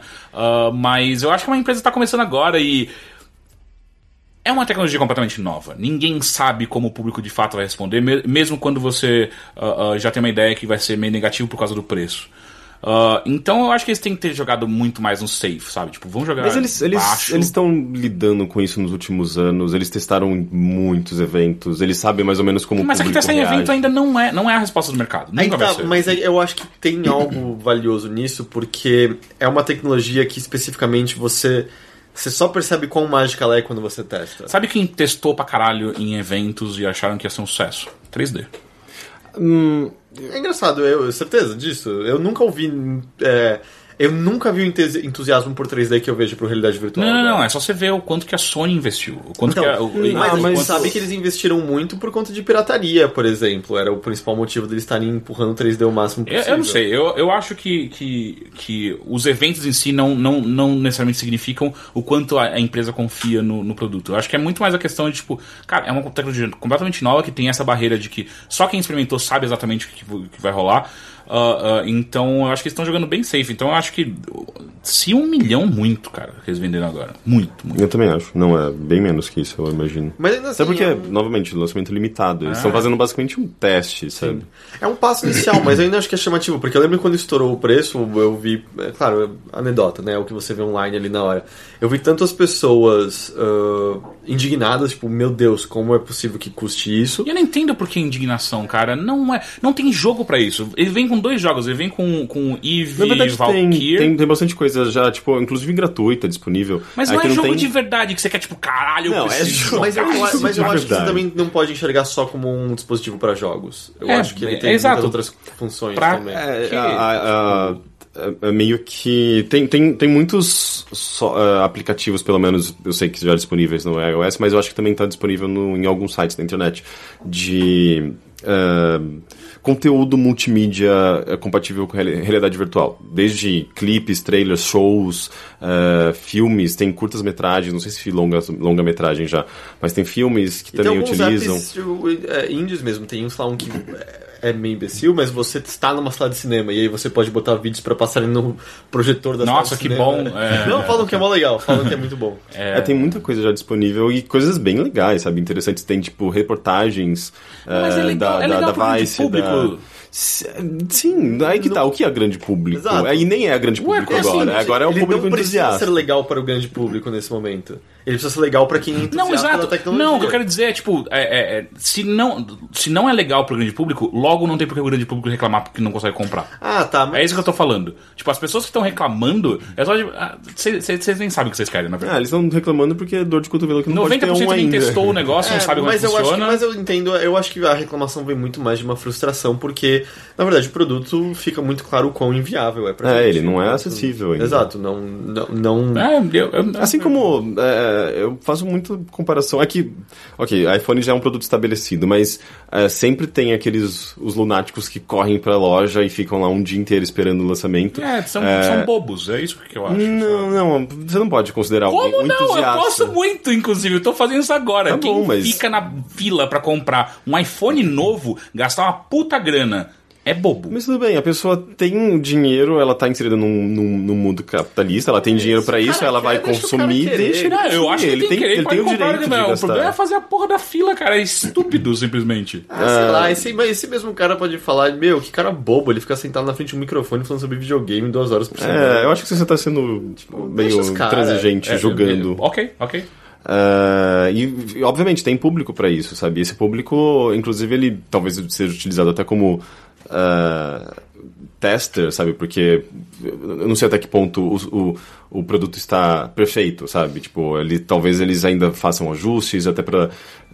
enfim, tipo, as próximas versões, eu não sei se vão ser idênticas a essa. Você diz do óculos especificamente? Então, assim, a ideia é que vai haver outras versões, mas não, pelo que eu entendo, pelo que eu li, não é, vamos dizer, algo anual, sabe? É quase como pensar, às vezes, em outros consoles. Talvez com um tempo de vida menor. O lance é que você precisa sempre estar correlacionando qual é a disponibilidade de computadores naquele momento que sejam capazes de rodar o óculos decentemente. E aí acho que você vai criando tiers, assim. Em entrevistas o Palmer Luckey fala assim, o mundo ideal é que os laptops que você compra no Walmart ali pronto rodem um visor de realidade virtual. Isso nunca vai acontecer. Não, isso vai acontecer. Isso eventualmente 2020. vai acontecer. Não, então, 2020 é amanhã, cara. 2020 não fala isso. 2020, cara. A gente acabou de cair em 2016. São 4 anos pra tecnologia normal, sabe? Quando você pensa em tecnologia de alta definição, existia desde os anos 70. Sim, mas imagina, até lá saiu uma nova geração de consoles e sei lá, muita coisa vai acontece. Essa é a última, não sei. Mas meu ponto é que tipo, tecnologia funciona assim. Essa galera tá na vanguarda porque eles estão apostando que isso vai ser a próxima grande coisa. Mas pra isso ser a próxima grande coisa, você tem que aparecer num momento em que não é ainda acessível a todos. Especialmente que não é um produto de uso mais vital, entre aspas. Porque quando tu não fala, mas um iPhone custa $600. Mas as pessoas veem como um uso muito mais importante, né? Porque é um cotidiano, é a sua comunicação, é a sua interação com as redes sociais, é quase o seu... é o organizador da sua vida, né? É quase a tecnologia de Star Trek, em certa maneira, onde está todas as suas informações aglomeradas. Então, a pessoa acaba olhando de maneira diferente para esse produto, sendo que os dois não são de maneira nenhuma uma compra de impulso, né? $600 é um valor extremamente elevado, e como a gente falou, ainda você tem um computador, sendo que a gente tem todos aqueles dados como progressivamente menos computadores desse nível estão presentes em lares, né? Tem muita gente que trocou de uma vez por todas por iPads e coisa do tipo. Perdi minha senha aqui. Mas eu não sei, uma coisa que eu acho que talvez a gente nunca tenha falado mais a fundo aqui é como vocês se sentem em relação à realidade virtual? Tipo, vocês estão animados pra cacete com isso? Existe aquele receio no fundo de eu não ligo que dê certo, ou não quero que dê certo, eu quero muito que dê certo? Porque, só pra explicar esse ponto, eu me lembro no anúncio do Kinect, por exemplo. E foi muito interessante ver, meu Deus, uma nova maneira de jogar os jogos. Mas eu lembro que eu tava num ponto de... Mas eu não quero jogar jogos desse jeito. Eu gosto da maneira como eu jogo os jogos. Tipo, não me parece que é uma solução melhor pra que eu tenho agora. Enquanto todas as vezes que eu vi realidade virtual, me parece que complemento foda pra como eu jogo os jogos agora. E eu acho foda, mas a ponto de ser um pouco perigoso, de certa forma. Não sei se é essa palavra que eu queria. Isso é tipo, não, meu mas pai, é sério. não pode sentar muito perto da TV, que é perigoso. Não, esses jogos. É porque tem algumas questões que a gente acaba esquecendo e que eu acho que são importantes serem levantadas. Primeiro, uma experiência muito individual. Sabe, você não tem como compartilhar essa experiência, a não ser que seja online. Não.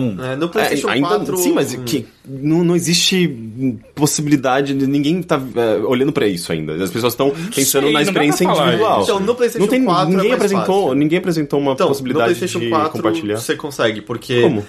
Porque o PlayStation VR, como esperado, eles até falaram isso no final do ano, ele tem um hardware separado, porque o PlayStation 4 não dá conta de rodar um visor de realidade virtual. E aí o que acontece é que por conta desses processadores a mais, você consegue fazer um output para televisão de boa. Então é como se você estivesse jogando normalmente um videogame na televisão, uma pessoa do seu lado pode estar vendo, o lance só é que você está com os olhos cobertos, e se você estiver usando os fones de ouvido que todo mundo fala use, né, quando estiver usando um visor de realidade, você não vai estar ouvindo a pessoa. Então, claro, a interatividade continua sendo muito individual. Não, é bem mais individual, mas há como compartilhar com outras pessoas. Sim, mas não tem um diálogo, não tem essa possibilidade de você criar uma experiência multiplayer local, por exemplo. Mas ainda...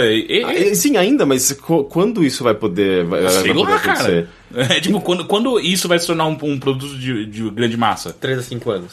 Então, de 3 a 5 anos, provavelmente a gente vai ver alguma coisa de multiplayer. Então, sim. Não, online com certeza vai ter. Já existe, inclusive, mas jogos até sendo local, desenvolvidos. Por que não? Mas a questão continua sendo individual. Você tá fechando... É tipo um carro, sabe? O carro é individual. É um negócio que... A não ser que as pessoas que estejam no carro, elas podem estar conversando, mas é bem individualista, sabe? Tipo, é bem... É um negócio que... A experiência de dirigir o carro, você tá falando. Quebra interações entre as pessoas. Porque, tipo, quando tem vários carros... Então, a experiência de dirigir o carro, você tá falando. Carros, em geral. Tipo, quando você tem uma rua cheia de carros, as pessoas não estão se comunicando, sabe? Pode ter várias pessoas dentro de um carro se comunicando. Sim, é o que eu acabei de falar. Mas ainda assim, você se fecha um pouco pro mundo. Nesse jogo, nessa experiência, você também se fecha pro mundo. Porque você tá usando você tá ligando o seu... Deixa eu explicar. Você está ligando os seus sentidos, o seu ouvido, sua visão, naquela experiência, e no máximo você pode se comunicar com quem estiver online dentro daquela experiência também. Então você está fechando, você está se fechando num negócio que uma pessoa que está fora dessa experiência não vai poder compartilhar com você o que você está sentindo, e você não pode nem se comunicar com ela direito, porque você já está focando aqui. Talvez para você se comunicar com alguém que esteja na mesma sala que você precisa sair disso, você precisa tirar o capacete, tirar o fone. Isso eu acho um pouco... em outra realidade completamente. Sim, ao mesmo tempo, essa realidade pode ser muito melhor do que a realidade que você está vivendo. Em termos de sensações, prazer, você pode estar vivendo uma coisa muito mais intensa que quando você tirar o capacete, você pode não ver essa intensidade nesse mundo no qual você está vivendo. O vício por holodeck, assim. Sim, não, isso está sendo explorado por vários... eu já li algumas matérias interessantes sobre isso. Em relação ao sexo, em relação a prazeres que você pode ter que você não tem necessariamente na vida, sabe? Tipo, você pode, em vez de viajar, você pode, eu vou comprar um jogo novo e usar na realidade virtual, sabe? Porque é quase incrível, sabe? Você confunde sua mente. Essa crítica não era a mesma que a gente escutava em 2000 da internet? Ou sobre a televisão, ou sobre o rádio. É a mesma crítica. Mas a diferença é que hoje... Mas eu acho que mas ao mesmo tempo a internet, tudo isso não é tão individualista quanto é a realidade hoje virtual. A gente acha que não, a gente vê que não, porque a gente mudou. Ainda. Não, a gente mudou completamente o que era internet antes do que a internet hoje. Hoje em dia é sexo dos sonhos. Mas, assim, eu entendo a necessidade de prestar atenção nisso, só que ao mesmo tempo não parece que é uma coisa, vamos tomar cuidado todos com isso. Mas eu acho que é algo a ser observado e tal, porque o que eu entendo do Rick pode ser que seja só o receio de nova tecnologia e no fim seja exatamente como antes, mas porque a gente das minhas poucas fechado, experiências né? que eu tive e pode ser que seja aquilo que perde depois, o encanto vai embora depois de algumas horas de uso, mas às vezes que eu usei o Oculus Rift com fones de ouvido e tal, você esquece onde você tá, você esquece a sala onde você tá, você esquece seu espaço, você esquece o que é o seu corpo. Só que você tá num ambiente controlado, tem pessoas à sua volta que vão parar com aquela demo, vão cutucar no seu ombro. uma pessoa sozinha em casa... Ela vai desaparecer. Tipo, quantos meses pra gente ouvir da primeira pessoa na China que morreu porque não se alimentou? Porra, eles fazem isso no Lan House já, sabe? Não, sim, mas esse é o meu ponto. E se de repente você não estiver mais ouvindo seu bebê chorando quando você tá usando isso e tal? Eu acho que existe uma problemática que eu acho que, infelizmente, só vai começar a ser resolvida quando o problema acontecer, entende?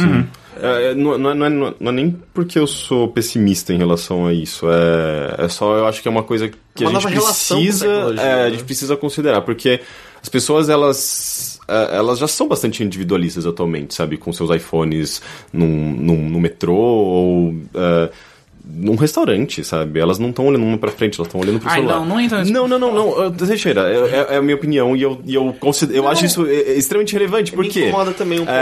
Existe uma questão, a gente, enquanto ser humano, nós somos seres sociáveis, nós precisamos de relações interpessoais e... isso tá ligado à felicidade, tá ligado a como a gente funciona biologicamente, enfim, a gente foi criado, se é que a gente pode dizer dessa forma, mas os seres humanos, eles são pessoas que dependem de relações com outros humanos. A relação virtual, ela não preenche todos os boxes ali, tipo, de relação. E a gente tá cada vez mais substituindo a relação pessoal pela relação virtual. E eu acho que a realidade virtual, ela pode só aumentar isso, sabe? Ela pode direcionar a gente ainda mais pra essa individualidade que já existe muito atualmente. Eu tenho que dizer que eu concordo com o Rick. Eu não gosto desse papo porque, assim, é o mesmo papo que as pessoas tinham quando pessoas começaram a ler jornais no metrô. Não, eu não acho que é o mesmo papo. Mas é totalmente diferente, cara. A gente tá falando de... Porque eu já vi várias vezes a comparação, que você vê as fotos na estação de trem com todo mundo, com o jornal aberto. Não é só isso. A gente tá falando, tipo, de um transporte e é a hora mais chata do seu dia, que é a hora que você tá indo pro trabalho e tal. Eu acho muito chato também quando numa mesa de jantar ninguém mais consegue conceber a ideia de ficar entediado por 5 minutos e não ter o que falar, tipo, se enfia mas por uma gratificação. Mas sempre foi assim. Nunca foi. Qual era a alternativa que você tinha antes? Aqui dentro, você ficava tipo... dentro da sua mente. Mas só que dá... É que, por exemplo, você diz o aspecto social, tudo bem, tem muita gente que tá desenvolvendo um problema que só fica mais no virtual do que necessariamente no pessoal. Mas eu também vejo que muita gente que nunca teria nenhum tipo de nenhuma interação tem hoje por causa disso. E agora? Tipo, a gente então está jogando fora todas as pessoas que seriam pessoas extremamente sozinhas e que nunca falariam com ninguém. Hoje falam por causa da internet, então, tipo, isso também é ruim? Não é ruim, é ótimo. Exato. Mas ao mesmo tempo... meio termo, só que o ser humano é um bagulho escroto que não consegue achar no meio termo, sempre vai pro exagero. Mas quanto mais você direciona as interações pro virtual, mais difícil fica a relação... Tipo, se ela já tem poucas chances de ter uma relação social, física e... às vezes quando você impulsiona mais essa facilidade da interação virtual, ela vai permanecer na virtual porque é mais confortável para ela. Talvez você esteja dificultando ainda mais, afastando ainda mais. Ou talvez você esteja dando a única porta que essa pessoa tem para conversar com outras pessoas. Não é suficiente. Você não sabe. Isso não vai te trazer alegria plena. You don't know, porque você não é psicólogo. Psicologia positiva diz isso. Hã? Psicologia positiva diz isso. Sério? É um campo da psicologia, é um campo da ciência. Eu ainda acho que você não tem estudo suficiente pra falar isso. E nem eu tenho esse estudo suficiente. Eu só consigo enxergar uma coisa. Tem gente que estaria trancada em casa, nunca falaria com ninguém. Tem gente que tá falando com pessoas hoje. Mas tem gente que se orgulha de estar trancada em casa não falando. Tem gente que se orgulha... Exato, foi o que eu falei. Tem os dois lados. Só que quando você tá bem ligado à depressão também. Quando você aponta simplesmente só o lado ruim e não direciona o lado bom também da coisa, pra mim é só meio bobo. Não, mas eu não acho... Eu não tô estigmatizando. Eu tô falando como eu tô animado pra cacete com essa tecnologia. Eu acho que é só algo... É uma coisa a ser levantada. Não, eu acho que tem que ser considerado, mas não do ponto de vista bom para tudo. Você tá exagerando, Teixeira. Eu não quero mais continuar falando sobre isso. É porque foi a primeira coisa que você... Foi a primeira eu coisa não falei em nenhum momento que era preparar tudo. Eu só falei que eram pontos importantes para serem levantados, porque existe uma questão... observar, vai ser interessante. Às vezes essa distopia nunca aconteça, nunca ninguém morra por uso excessivo de realidade virtual. Não, alguém vai morrer, porque a gente faz essas coisas. É óbvio. Mas meu ponto é, tipo, a gente não sabe, eu só acho que é interessante considerar, porque é uma relação diferente com que a única coisa que eu tô levantando é que foi o único ponto levantado. Eu tinha feito a pergunta pra vocês. É que eu ia levantar o próximo, mas o primeiro e único foi esse. Aí eu fiquei meio, what? Porque a gente só tá discutindo ainda, eu então sei, levanta o seu ponto. O meu ponto eu acho que vai ser do caralho. Eu não esperava nada desse negócio até experimentar na BGS do ano passado. Eu total achava que ia ser tipo o Wii. Porque o Wii meio que me deu uma vacina contra essas coisas. Porque quando eu joguei a primeira vez, eu joguei o Sports. Não, foi o Zelda. Twilight Princess. E aí eu falei, nossa, eu achei que ia ser incrível, isso é uma bosta. É tipo um botão que eu chacoalho o braço. Exato, eu achei uma merda, mas depois eu joguei o Wii Sports e falei, caralho, é realmente divertido. Mas enfim, depois do Wii eu meio que fiquei vacinado pra isso e tipo, quando o Kinect apareceu, eu tipo, eu vou ter que ficar de pé pra jogar agora, coisa chata. Nunca parecia que tava nenhuma vantagem sendo apresentada. Exato. E aí, quando apareceu as primeiras pessoas falando de VR, pra mim também foi meio, mas vai ser bom trabalho, vai ser caro, não vão ser todos os jogos vão ser feitos pra isso, e vai ser tudo meio chato. E aí quando eu testei na BGS, eu falei, caralho, eu preciso dessa porra na minha vida, cara. Mas eu acho que todo mundo concorda com isso, assim, eu nunca vi ninguém que fale, nossa, que coisa desnecessária. É impactante, é extremamente imersivo. Acho que não é tecnologia que a gente vê isso, né? É meio unânime. Sim, não, pra mim é um divisor de água, sabe? Tipo, a gente joga aquilo, é como se... Agora, finalmente, jogos fazem sentido, sabe? Tipo, jogos em 3D, principalmente, fazem sentido, porque parece que os jogos foram feitos para que você tenha esse nível de imersão, sabe? Para que você finalmente sinta que você está presente naquele ambiente 3D que foi criado justamente para essa sensação. Só que numa tela 2D, ela não traz esse nível de imersão suficiente, né? Tipo, que esse negócio que tá te inserindo, parece que fisicamente lá atrás. Então, sim, eu acho, tipo, é inegável, assim. Você usou uma vez, parece que as outras porta de entrada para outras drogas. Os outros jogos, a maneira convencional que a gente joga videogame, eu tenho a impressão que ele vai ficar envelhecido, talvez, com o tempo. Eu não sei se vocês estão acompanhando a CS, que tá rolando agora, ou não vi muita coisa. Agora. Tipo, muito, muito, muito por cima. Eles estão apresentando muita coisa de realidade virtual. São as duas coisas que estão apresentando mais, né? Realidade virtual e drones. Meu Deus do céu, né? Drones. Eu tenho que revelar uma coisa. Você não liga pra drones? Eu não entendo. Drone é a coisa mais chata do mundo pra mim. Eu não consigo entender qual é a graça de drones. Mas tem Então, parece funções. que aquela galera... Parece aqueles seus amigos que gostavam muito de aeromodelismo ficaram muito grande. É um grupo muito enorme. Mas aí que tá. Eu acho que tem funções pra cinegrafistas, isso esses caras espiões. Mas é que existe toda uma parte... Eu não tô dizendo que esses caras estão errados, mas que existe uma parte entusiasta, tipo, que brinquedo da hora. E eu não consigo sacar. Eu voei com uma vez e é só... Que chato. É que eu acho que tem... o pessoal que faz parte dessas comunidades tem também a ver com makers, né? Tipo, criação, você pegar um Raspberry Pi e fazer um drone seu, ou fazer com que ele interaja com não sei o que, sabe? Tipo, tem alguma coisa além do drone. A única coisa foda que eu vi de drone de verdade foi um cara que colocou, 1 milhão embaixo do pé e conseguiu voar com eles. Um milhão? Não foi 1 milhão, mas ele colocou uma caralhada e aí ele liga o bagulho e... Não foi um canadense que criou um drone... É um negócio físico com hélices mesmo, uma coisa tipo, meio bizarrona. Se você colocar o dedo ali, você morre. Mas era um gigantão que ele criou. Não, mas ele colocou vários ali, não é? Não são várias, são várias hélices que estão ali embaixo do cara. Não, acho que não. É um que ele, inclusive, bateu recorde, eu acho que de maior tempo no ar. CS, drones... Então, e VR. E uma coisa que eles falaram, foi mostrada na CS, que eu achei muito do caralho, é a quantidade de filmes pornôs que estão sendo feitos já pra VR. Sim, da hora. E a gente sabe, a indústria pornô adotou, vira nova tecnologia. Então, mas é justamente porque... no passado, pelo menos, né? Eu não sei se hoje em dia isso ainda... mas eu acho que até hoje, cara... Tipo, o lance de brincar com a realidade é meio pesado. Porque o pornô não traz dinheiro pra tecnologia, mas ele populariza pra caralho ela, entendeu? Sim, imagina, tipo, é um nível muito maior. Você tá ali interagindo com a sua... eu vi uma reportagem de um cara assistindo um filme pornô, acho que foi no Verge, que ele não tá nem usando o Oculus Rift, que é mais foda, ele tá usando o Samsung Gear VR.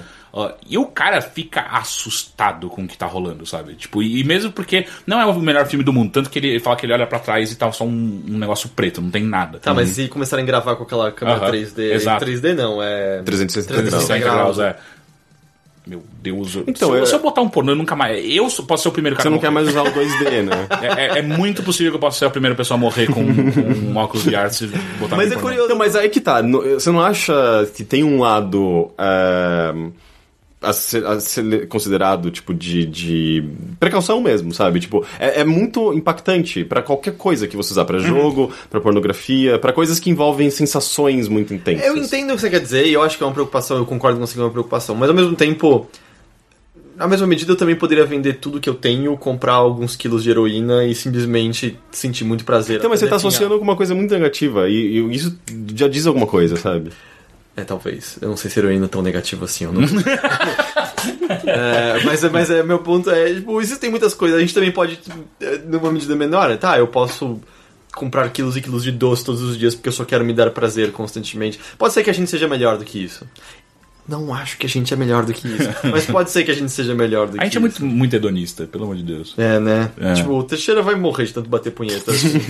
E é rápido, pelo menos, né? Porque exatamente o quê? Eu morrer. Porque como chama? Quando você perde água... desidratação. A desidratação é muito rápida, né? E são 3 dias só que acho você que vai seu pau vai água. estar esfolado antes. E aí você vai precisar... Mas aí você tá com a porra do óculos e você olha pra baixo e seu pau tá ótimo. É verdade. E enorme, inclusive. Ou você olha e, tipo, você tem outra coisa, tem uma cabeça de cavalo no lugar. Caralho, imagina quando começarem a criar pornôs assim, sabe? Tipo... Porra, aí eu as seria uma pessoas não mina vão num querer filme pornô. viver. Eu total seria uma mina num filme pornô. Gente, eu tenho certeza que Com óculos quando VR. essas coisas acontecerem, as pessoas não vão mais sair de casa, as pessoas não vão fazer mais... Porque, tipo, isso vai ser autossuficiente, sabe? Tipo, é o que eu quero da minha vida. Mas uma coisa que eu acho que seria divertido seria, tipo, você como casal, cada um coloca um óculos E transforma. Já fizeram. Já fizeram, né? esse Mas negócio. digo, fizeram, tipo, teste pra mostrar, mas digo... Esse casal é um hétero, no caso, né? Porque você tem a diferença de corpo. talvez Eu vou olhar pro corpo assim, do meu né? namorado e eu vou ver uma barriga só. Que mancada! Mas eu gosto. mancada. A gente tava jogando Amplitude multiplayer, e daí, tipo, por alguma razão eu percebi que a navinha dele chamava Chubbs. E daí eu comecei a chamar ele de Chubbs. Eu acho que ele não liga, não. Mas eu acho eu entendo, talvez no casal hétero tenha mais diferença, mas mesmo assim deve ser meio chocante. Mas sabe? assim, e se você coloca ele num corpo de mulher? Aí acho que talvez não role. Né? Mas será que é o suficiente? Porque você tá sentindo, você sabe que é ele. É só seu olho que não tá vendo. Eu ele. acho que faz diferença pra... Eu acho que o lance... Eu vou tentar fazer esses testes pra caralho, sabe? É que eu acho que o lance dessa frase que você falou é só o olho. Eu acho que nunca é só o olho, sabe? Eu acho que o olho... Não, mas no caso do VR é isso. Não. Mas então, movimentos... Meu ponto é que pra maneira como você apreende o mundo... Sim. Não é só o olho, é o olho, sabe? É o que faz a diferença inteira de tudo. Eu acho que o VR ele só é muito envolvente porque ele envolve todos os seus sentidos, praticamente, sei lá. Paladar não. Então, paladar só não, 2. Mas tem o seu tato, de certa forma, porque você tem movimento, né? Tipo, você... Não tem, mas você não sente. Se você encosta em alguma coisa, você vai ver que não é o... Mas, de certa forma, o movimento faz... É o que eu acho que é a liga de tudo, sabe? Porque você se moveu, pelo menos moveu o seu rosto. Porque quando você se move, isso não é tato. É o labirinto que tá ligado diretamente à visão. Né? Verdade. Não é tato. Mas ao mesmo tempo, tipo, assim, eu concordo se que fosse é coisa pra caralho. só a visão e você jogando videogame normalmente, é uma TV 3D. Mas uma coisa, eu acho que boa parte dos jogos vão ser só isso. Tanto que eu acho que o óculos atualmente vem com o controle de Xbox One. E eu não acho que são todas as experiências que vão usar, no caso, o Oculus Touch, né? Que são aqueles controlinhos que percebem seu movimento. Acho que qualquer coisa, eu acho que é mais as redes sociais que você vai começar a usar com o Oculus Rift, que vão fazer o uso constante disso. E também não me parece que a ideia do Morpheus é que o Morpheus não, o PlayStation VR, todos os jogos usem o PlayStation Move.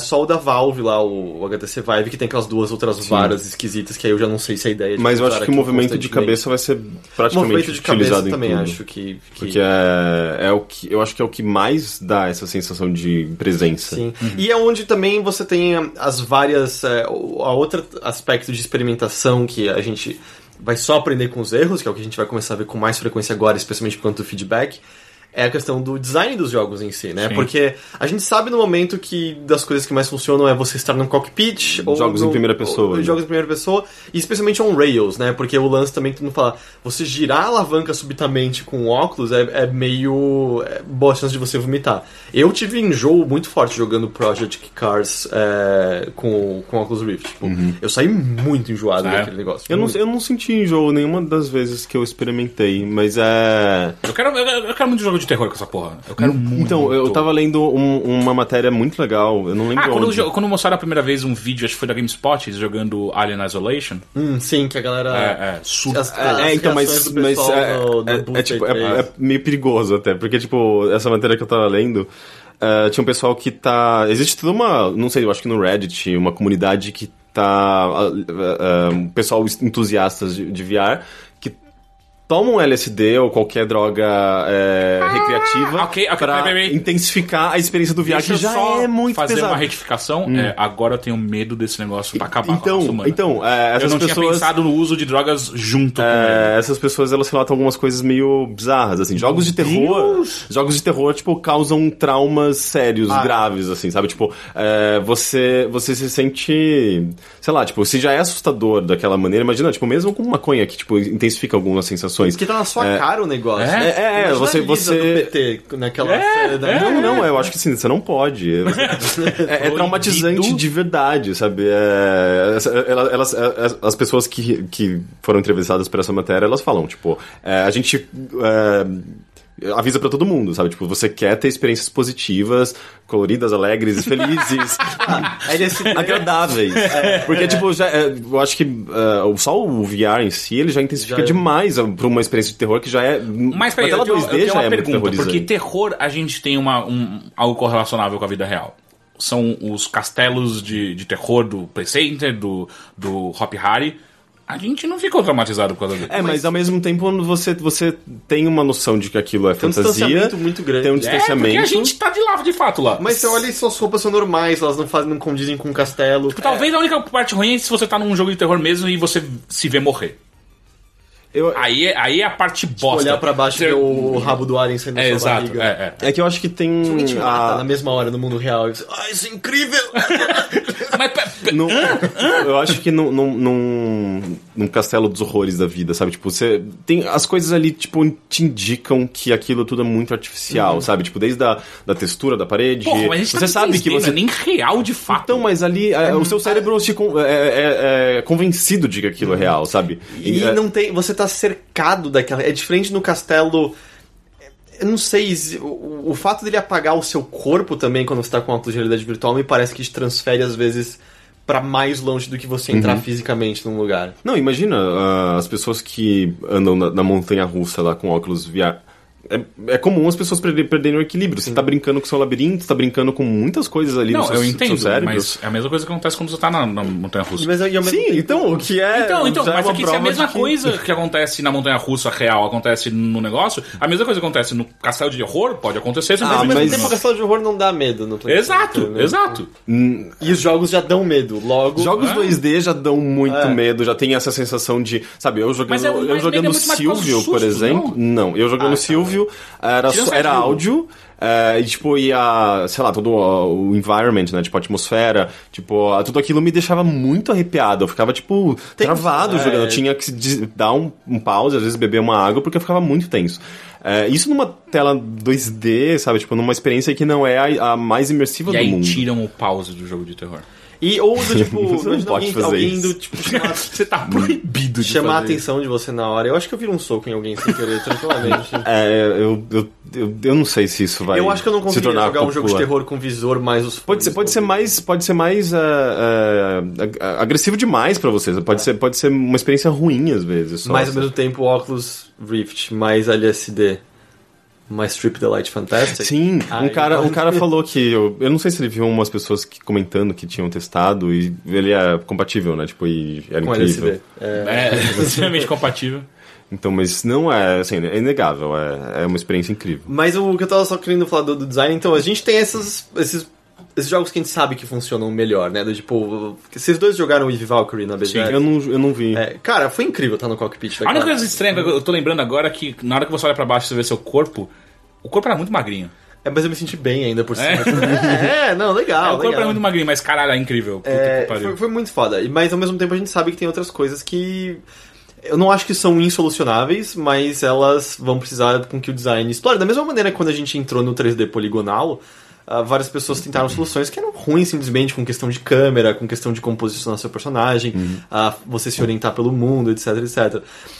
E a gente já tá vendo alguns primeiros indícios, assim, uma crítica que eu achei muito interessante, pessoas que testaram o Res...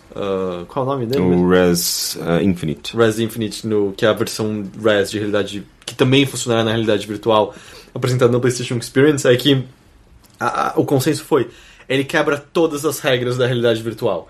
Ele Tipo, ele não é em primeira pessoa, mas ele pode ser em primeira pessoa. Tipo, ele é só que você tá rápido, flutuando, ele é né? rápido pra cacete. Outra coisa, você não tem uma perspectiva exata porque você olha pra baixo e não tem um chão. Isso falam que ajuda muito quando você vê o chão.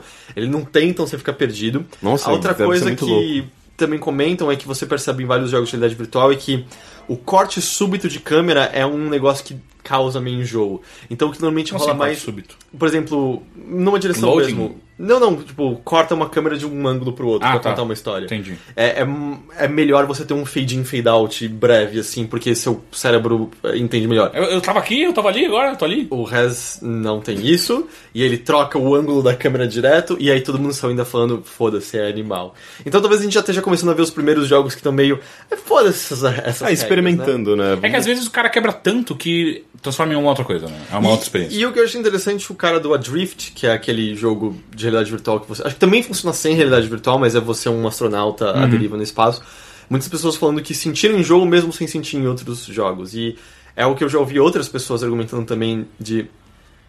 Se você estivesse tendo essas experiências de verdade, uma pessoa solta numa roupa espacial no espaço, ficaria enjoada. Uma pessoa sendo arremessada de um canto pro outro, ou num jato, sabe, indo pra cima e pra baixo, você vai ficar enjoado. Então... Você tá convencendo o seu cérebro de que aquilo está acontecendo, você tá... Mas o cérebro é meio burro, né? Você para pra pensar. O cérebro. O cérebro é meio estúpido. Não, ele é inteligente demais, porque... Não, porque você sabe que você não tá ali. Mas o seu cérebro tá tipo, não, a gente tá... Cara, a gente tá no espaço. Mas a tecnologia tá te convencendo, tem todos os elementos que ele precisa pra que aquilo seja considerado real, pra que você se sinta aflito o suficiente pra fugir daquilo. Se eu não me engano, é algo meio evolutivo, porque quase pra você preservar a si mesmo. Preservar se você ouve um barulho no mato à noite, não é bom evolutivamente você pensar minha imaginação. E aí você acaba criando uma maneira de atrelar aquela realidade. Já pensou o cérebro começa... Explica pessoas que acham que vem espíritos em tudo. Mas... Já pensou o cérebro começa a se acostumar com essas coisas, tipo, explosões, quedas, qualquer coisa, acidentes grandes, tipo, é tudo artificial, e daí, tipo, alguém leva um tiro do nosso lado, nada acontece. Uau, que coisa incrível! Você tenta tirar o óculos, peraí. Não. Eu não sei. Mas eu acho que eu acho que a gente pode... Porque o cérebro é plástico, né? Se todo mundo, sei lá, no mundo... Cérebro, a plasticidade... Vocês não sabem esse termo? A plasticidade do cérebro. Sim, mas é que você colocou... Parece que Caetano Veloso meio... Cérebro é plástico. Você é burro, cara. Não, a plasticidade do cérebro. Tipo, se todo mundo começa a utilizar um device desse que faz com que mude um pouco a nossa percepção a certas coisas, o cérebro, claramente, o cérebro humano, ele vai começar a se adaptar ao longo das gerações. A ponto de que, não sei. Então, mas como a gente já definiu... esse negócio pode mudar a nossa percepção. Como a gente já definiu, provavelmente a raça humana não dura até lá. A gente definiu isso? Eu não lembrava. Quando? Até lá quando? Quando a gente conseguiu fazer a relação de drogas e essa porra. Ah, tá. Entendi. Então, ou da pornografia, né? Com essa porra. Também. Pornografia e drogas. Os alienígenas chegando aqui no futuro e, tipo, só um monte de pessoas trancadas no seu quarto com lencinhos do lado, esqueletinhos com óculos na cabeça. Esse é o legado da raça humana no planeta. Legado da Copa. E, tipo, claro que os homens vão embora antes, né? Sim. Mas... Aqui eu tava falando... Mas eu acho que esse é um outro também... Algo que vai ser interessante de observar, em que... Obviamente, existem... A derrocada da raça humana. Sim. Isso com certeza seria muito da hora de ser olhado. Mas, não, eu digo... Existem muitas outras funções para um visor de realidade virtual. Mas eu imagino que para nós três aqui, a principal que a gente pensa são jogos. E algo que vai ser muito importante é qual é a qualidade desses jogos, né? Quais são esses jogos? E por mais que existam vários, por exemplo, existem atualmente, de acordo com a Sony, 100 jogos sendo desenvolvidos que são exclusivos ou têm funcionalidade com o PlayStation VR, o que é uma quantidade impressionante. Mas eu me lembro de ouvir um número também supostamente impressionante com o PlayStation Move, né? E aí deu o que deu. Mas a gente, considerando todos esses jogos que a gente ouve falar que vai ter compatibilidade com VR, eu perdi a conta, sabe? Não é uma coisa de como esse... eu acho que no Move, no caso, eram tipo... era uma feature. Sim. E isso não é mais uma feature, é o padrão, mas parece. São muitos exclusivos também. Mas o meu ponto é... Os jogos serem bons também vai ser importante para a adoção dessa tecnologia, eu sinto. Do meu ponto de vista, por exemplo. Tem algumas coisas que eu quero. Eu gostaria de ver o Psychonauts in the Rhombus, não sei o que lá. Adoraria ver o Res Infinite em realidade virtual, etc, etc. Mas é algo que resta de esperar pra ver. E aí, tipo... A gente sabe agora o preço do Oculus Rift, certo? $600. Existem diversos aparelhos de realidade virtual no mercado. Mas eu acho que dá pra dizer que tem 3 principais, né? Que é nesse tier de preço. O Gear VR eu acho que é uma coisa muito importante também, mas é outro tier ali. Mas a gente tem também o PlayStation VR e o HTC Vive. Qual o palpite de vocês pro preço deles? Porque o que a gente sabe, o Vive vai ser mais caro que o Oculus Rift e o PlayStation VR vai ser um pouco mais barato. Eu acho que o Vive vai aparecer por $700 ou $800. Eu não sei nem se ele vai ter espaço depois de tantas coisas surgindo e sendo anunciadas. Especialmente que parece que todo mundo que testa é o menos entusiasmo em relação ao HTC Vive, eu sinto. Parece que ele pegou a rabeira das coisas. Na real. Ele menos do que o Oculus, por exemplo. Eu acho que acho que aí sim, quando você compara assim. Mas eu vi várias pessoas dizendo que não ligaram pros controles, não ligaram pra ergonomia do negócio, enquanto eu vi muitas pessoas olhando pro PlayStation VR e tipo, não, isso aqui foi bem legal e tem experiências... Porque ele vai estar mais barato também por estar no console, né? Deve rolar um subsídio da Sony. Eu acho que ele vai estar mais barato, acho que vai ser mais acessível pelo fato das pessoas terem o PlayStation 4 e não necessariamente um computador mega parrudo pra rodar as coisas. $1.500. E ainda vem com hardware já junto, né? O hardware separado. Porque sem ele nem funcionaria. Porque o lance eu lembro, acho que o Shuhei Yoshida falou uma vez que a ideia é tentar fazer ele ser mais barato que o console, mas o PlayStation 4 hoje em dia tá $350, é isso? Eu acho bem fudendo que o PlayStation VR vai ser menos que isso. $300 nem a pau. Eu acho que vai ser uns 400. Eu acho que é por aí também. Porque vai vir com hardware novo, sabe? Um hardware separado. E eu acho que é o tipo de coisa que em um ano cai já o preço um pouco. Mas exatamente agora eu não vejo como. Mas eu sempre achei que o... É tudo nesse primeiro semestre, se eu não me engano. HTC também? Eu acho que é, supostamente. Eu acho que o PS4 tem, assim, pelo menos...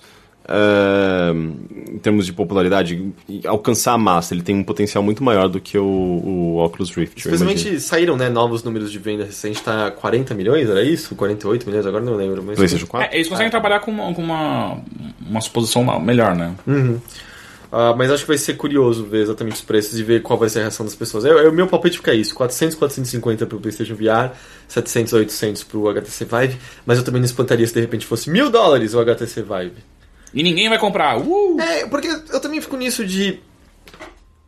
Como consumidor, como você sabe qual escolher? Porque, pelo menos na minha cabeça, me parece que a escolha tá, pra mim, entre o Oculus e o PlayStation VR.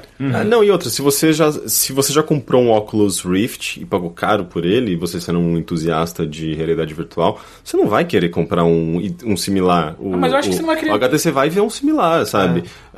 Se você pode até querer comprar o do PlayStation, porque você vai ter experiências, às vezes, exclusivas ali, mas o HTC Vive ele é concorrente direto do Rift e ele tá muito mais atrasado, eu imagino. Eu também sinto isso. Eu sinto. Tinha alguma coisa que tinha passado pela minha cabeça pra falar agora, mas apagou, então esquece. E aí, sei lá, eles anunciaram aquele pacotinho... lembrei. Que é o arrependimento que bate, porque na época que saiu o Kickstarter do Oculus, a gente tava no Arena e eu tinha dinheiro sobrando e eu pensei em financiar pra ter um kit de desenvolvimento. E eu falei, mas... Deixa sair o produto final e quem financiou o kit de desenvolvimento ganhou um óculos. Jura? Sim. Eles mandaram de graça pra todo mundo. Vão mandar Quanto que era pra financiar o kit de desenvolvimento? Eu acho que era $100? $300. Na época que o dólar era 2. Entendi. Então, pariu, eles mandaram, tipo, meio que, tipo, todo mundo que acredita. A porra do Dynopad você tem, né? Puta que pariu. E aí, porque foi meio agradecendo todo mundo que acreditou, eles vão mandar pra todo mundo o kit e tal. Filha da puta. E junto disso saiu a notícia: o Oculus Touch foi adiado pro segundo semestre desse ano, né? Que são os controlinhos lá de movimento e tal. Mas ele vem no pacote dele, além do controle do Xbox One, e vem aquele, como é? Lucky's Tale, é isso, né? Que chama... Eu nem vi nada sobre isso.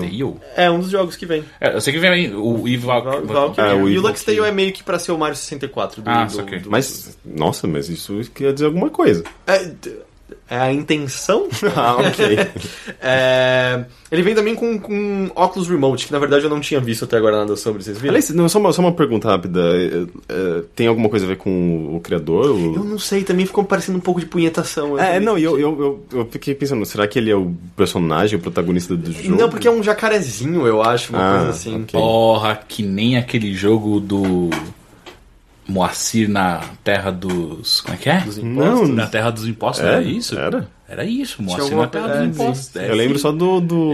Sim. No Castelo do Sarney lá. Tem esse, mas não tem. Era Moacir. Mas imagina que legal um jogo que o Lucky Palmer é o protagonista e aí um dos poderes que você pega é flutuar daquele jeito na capa da Time. Mas você viu que ele total assumiu isso, tanto que no último... Ele foi com a roupa, né? Ele veio com a roupa e apareceu atrás dele, tipo, um telão com ele voando. Pode ser tem que só o que ele quer passar, né? mas a impressão que dá é que muito cara foda-se. Ele tava...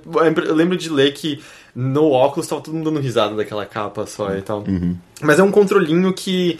Basicamente, sabe como no Gear VR tem aquele touchpad lateral pra você acessar funções? É um controlinho que separado você faz isso, não é um controle que você aponta, você só mexe o dedo ali e você mexe as funções. Então, interessante. Adoção da tecnologia no Brasil. Dá pra sequer imaginar isso no momento? Eu acho que com o alto do dólar, eu acho que não é pra gente, não agora. E assim, bastante tempo, seria tá? difícil. Eu acho que é bastante tempo, assim, acho que é 2-3 anos fácil, assim, pra gente começar a ver pessoas do nosso círculo começando a comprar. Pra gente vão ser 2-3 anos pros entusiastas se interessarem, talvez. Não, eu acho que menos. É bem provável que nesse ano a gente vai ter contato com, sei lá, algum amigo que comprou de alguma forma. Você acha? Com dólar? 4? Eu acho que em algum momento vai acontecer. Mas... sei lá, alguém que vai pro não, mas se você estiver lá, porra, o dólar continua sendo R$4. Sim, mas a possibilidade é um pouco maior, sei lá. Eu acho que a gente vai ter contato, mas vai ser bem raro, assim, não vai pegar. Eu acho que aqui no Brasil vai pegar quando se tornar um produto de massa. Vai ser tipo o Saturn. Nossa, não, mas o Saturn nunca pegou, gente. Vai ter só na locadora. Você tem que vão voltar as locadoras. Puta que pariu. Jogar uma horinha. Não, mas gente, isso faz muito sentido. É tipo Minority Report. As pessoas pagavam pra ficar naquela realidade lá e receber o Oscar. Vai ter contágio de... No Minority Report, sim. Eu não lembro dessa parte. Ele passa pra uma realidade de ter um cara ganhando o Oscar, um cara transando. É um lugar que você paga pra entrar numa outra realidade. Aí eles já previam um lado meio bizarro da realidade virtual. E aí imagina a epidemia de conjuntivite quando você puder Puta, pode... Caralho. Desculpa aquela hora que eu tive aquele outburst, Rick, a raça humana vai acabar com essa coisa. Cara, cinemas pornôs, na verdade, vão virar cinemas de realidade virtual, que você entra numa cabine. Caralho, já pensou? Na real, você tá lá num mundo de pornografia, do lado tem um outro maluco batendo punheta, os dois...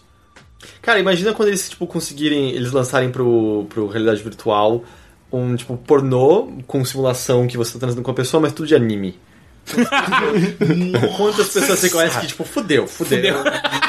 Minha vida vai ser isso agora. Puta que pariu, lá perto de casa tem... de repente você vai, eu não ouço dessa pessoa há muito tempo, e aí você descobre que ele morreu. Mas ele morreu com um sorriso. Era um capacete, tipo um esqueleto com um capacete na cabeça, assim. Com uma mão toda... E lá perto de casa tem uns cinemas pornô, eu vou chegar pra eles perguntar se tem previsão. Com certeza, o cinema pornô do centro tem eles estão ligados no que tá rolando, você vai virar pra ele e falar, quando que chega o Oculus Rift? Ele vai responder na hora pra você direitinho. Não, a gente tá optando pelo HTC, mas eu tenho certeza que a indústria do sexo pode fazer um ótimo proveito mas foi o que eu falei, o problema da indústria do sexo é que ela não dá dinheiro. Como não? Calma. Deixa eu arrumar dá essa muito frase. dinheiro. Ela dá muito dinheiro. E é tipo um... Calma, mas uma indústria mega exploratória, inclusive. Depende aonde você tá falando. No Brasil é um problema muito sério, não é muitas pessoas que ganham dinheiro com isso. Não, e hoje em dia não dá tanto mais Exato. dinheiro à indústria. Assim, quem ganha dinheiro é quem explora, né? Que é sites tipo Xvideos, essas porras que pegam vídeos que ninguém pagou por isso e ganham de ad em cima. São o game vício da pornografia. Mas o que eu quero dizer é, eles não vão dar dinheiro diretamente pra tecnologia. O que eles fazem é popularizar normalmente. Sabe? Tipo, DVD, eles popularizam. Todo mundo fala, 2 motivos pelos quais aparelhos de DVD venderam: Matrix e pornografia. E Betamax e VHS. VHS ganhou porque foi a que a indústria pornô adotou. E a última coisa que eu tenho aqui é mais uma curiosidade que eu achei legal, em que é um efeito colateral do Oculus Rift, porque a SciTech, que é uma subsidiária da Mad Catz, ela é focada em criar mais sticks e tal para simulação de voo.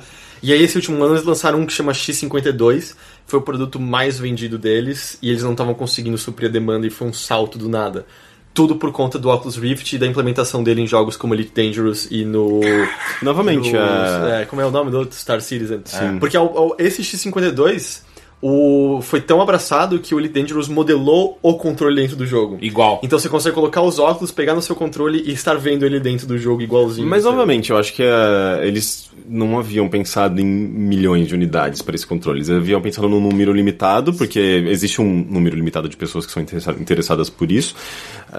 Mas, obviamente, com o Oculus Rift teve um impulso para esse tipo de experiência, tipo, da pessoa querer ter a experiência mais imersiva e, tipo, se sentir no jogo. Enfim, então faz sentido, mas ao mesmo tempo é um público entusiasta.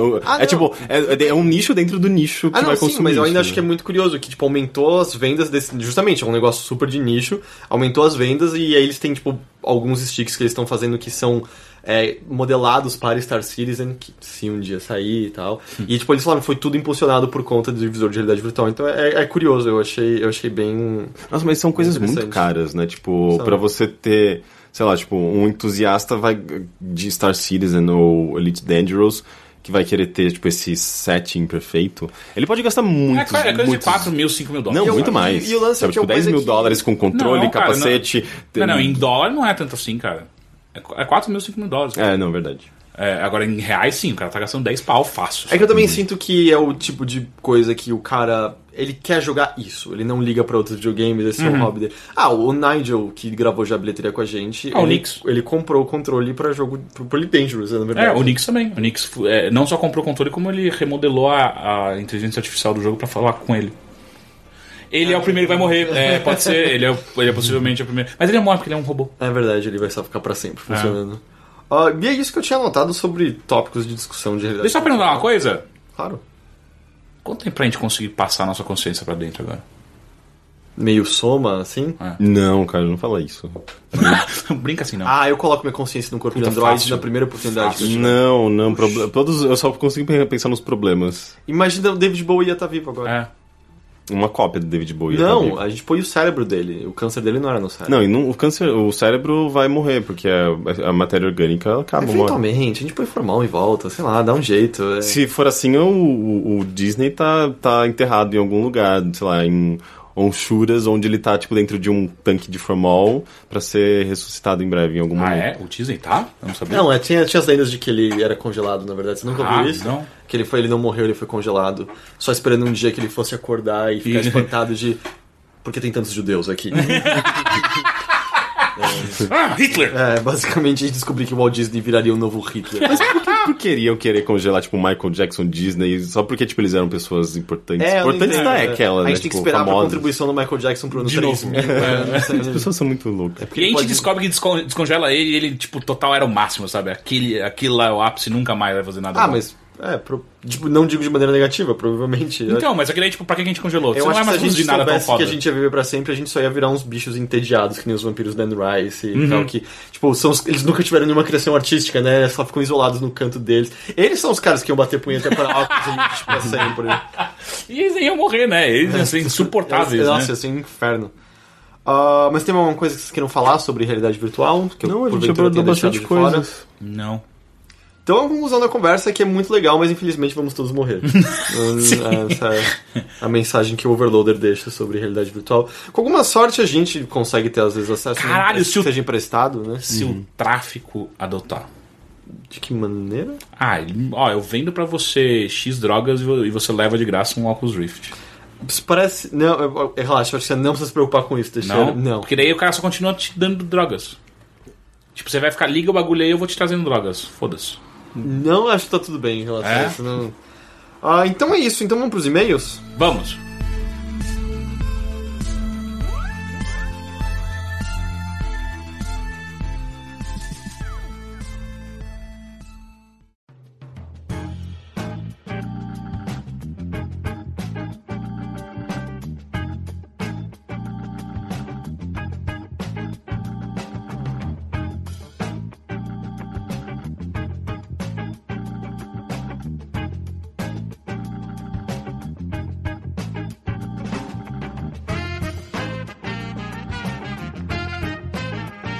Lembrando que caso você queira mandar alguma pergunta, tirar alguma dúvida ou corrigir alguma coisa que a gente tenha falado erroneamente aqui, você pode fazer isso através do endereço de e-mail mothership@overloader.com.br. Lembrando sempre que Mothership é com C, não com S.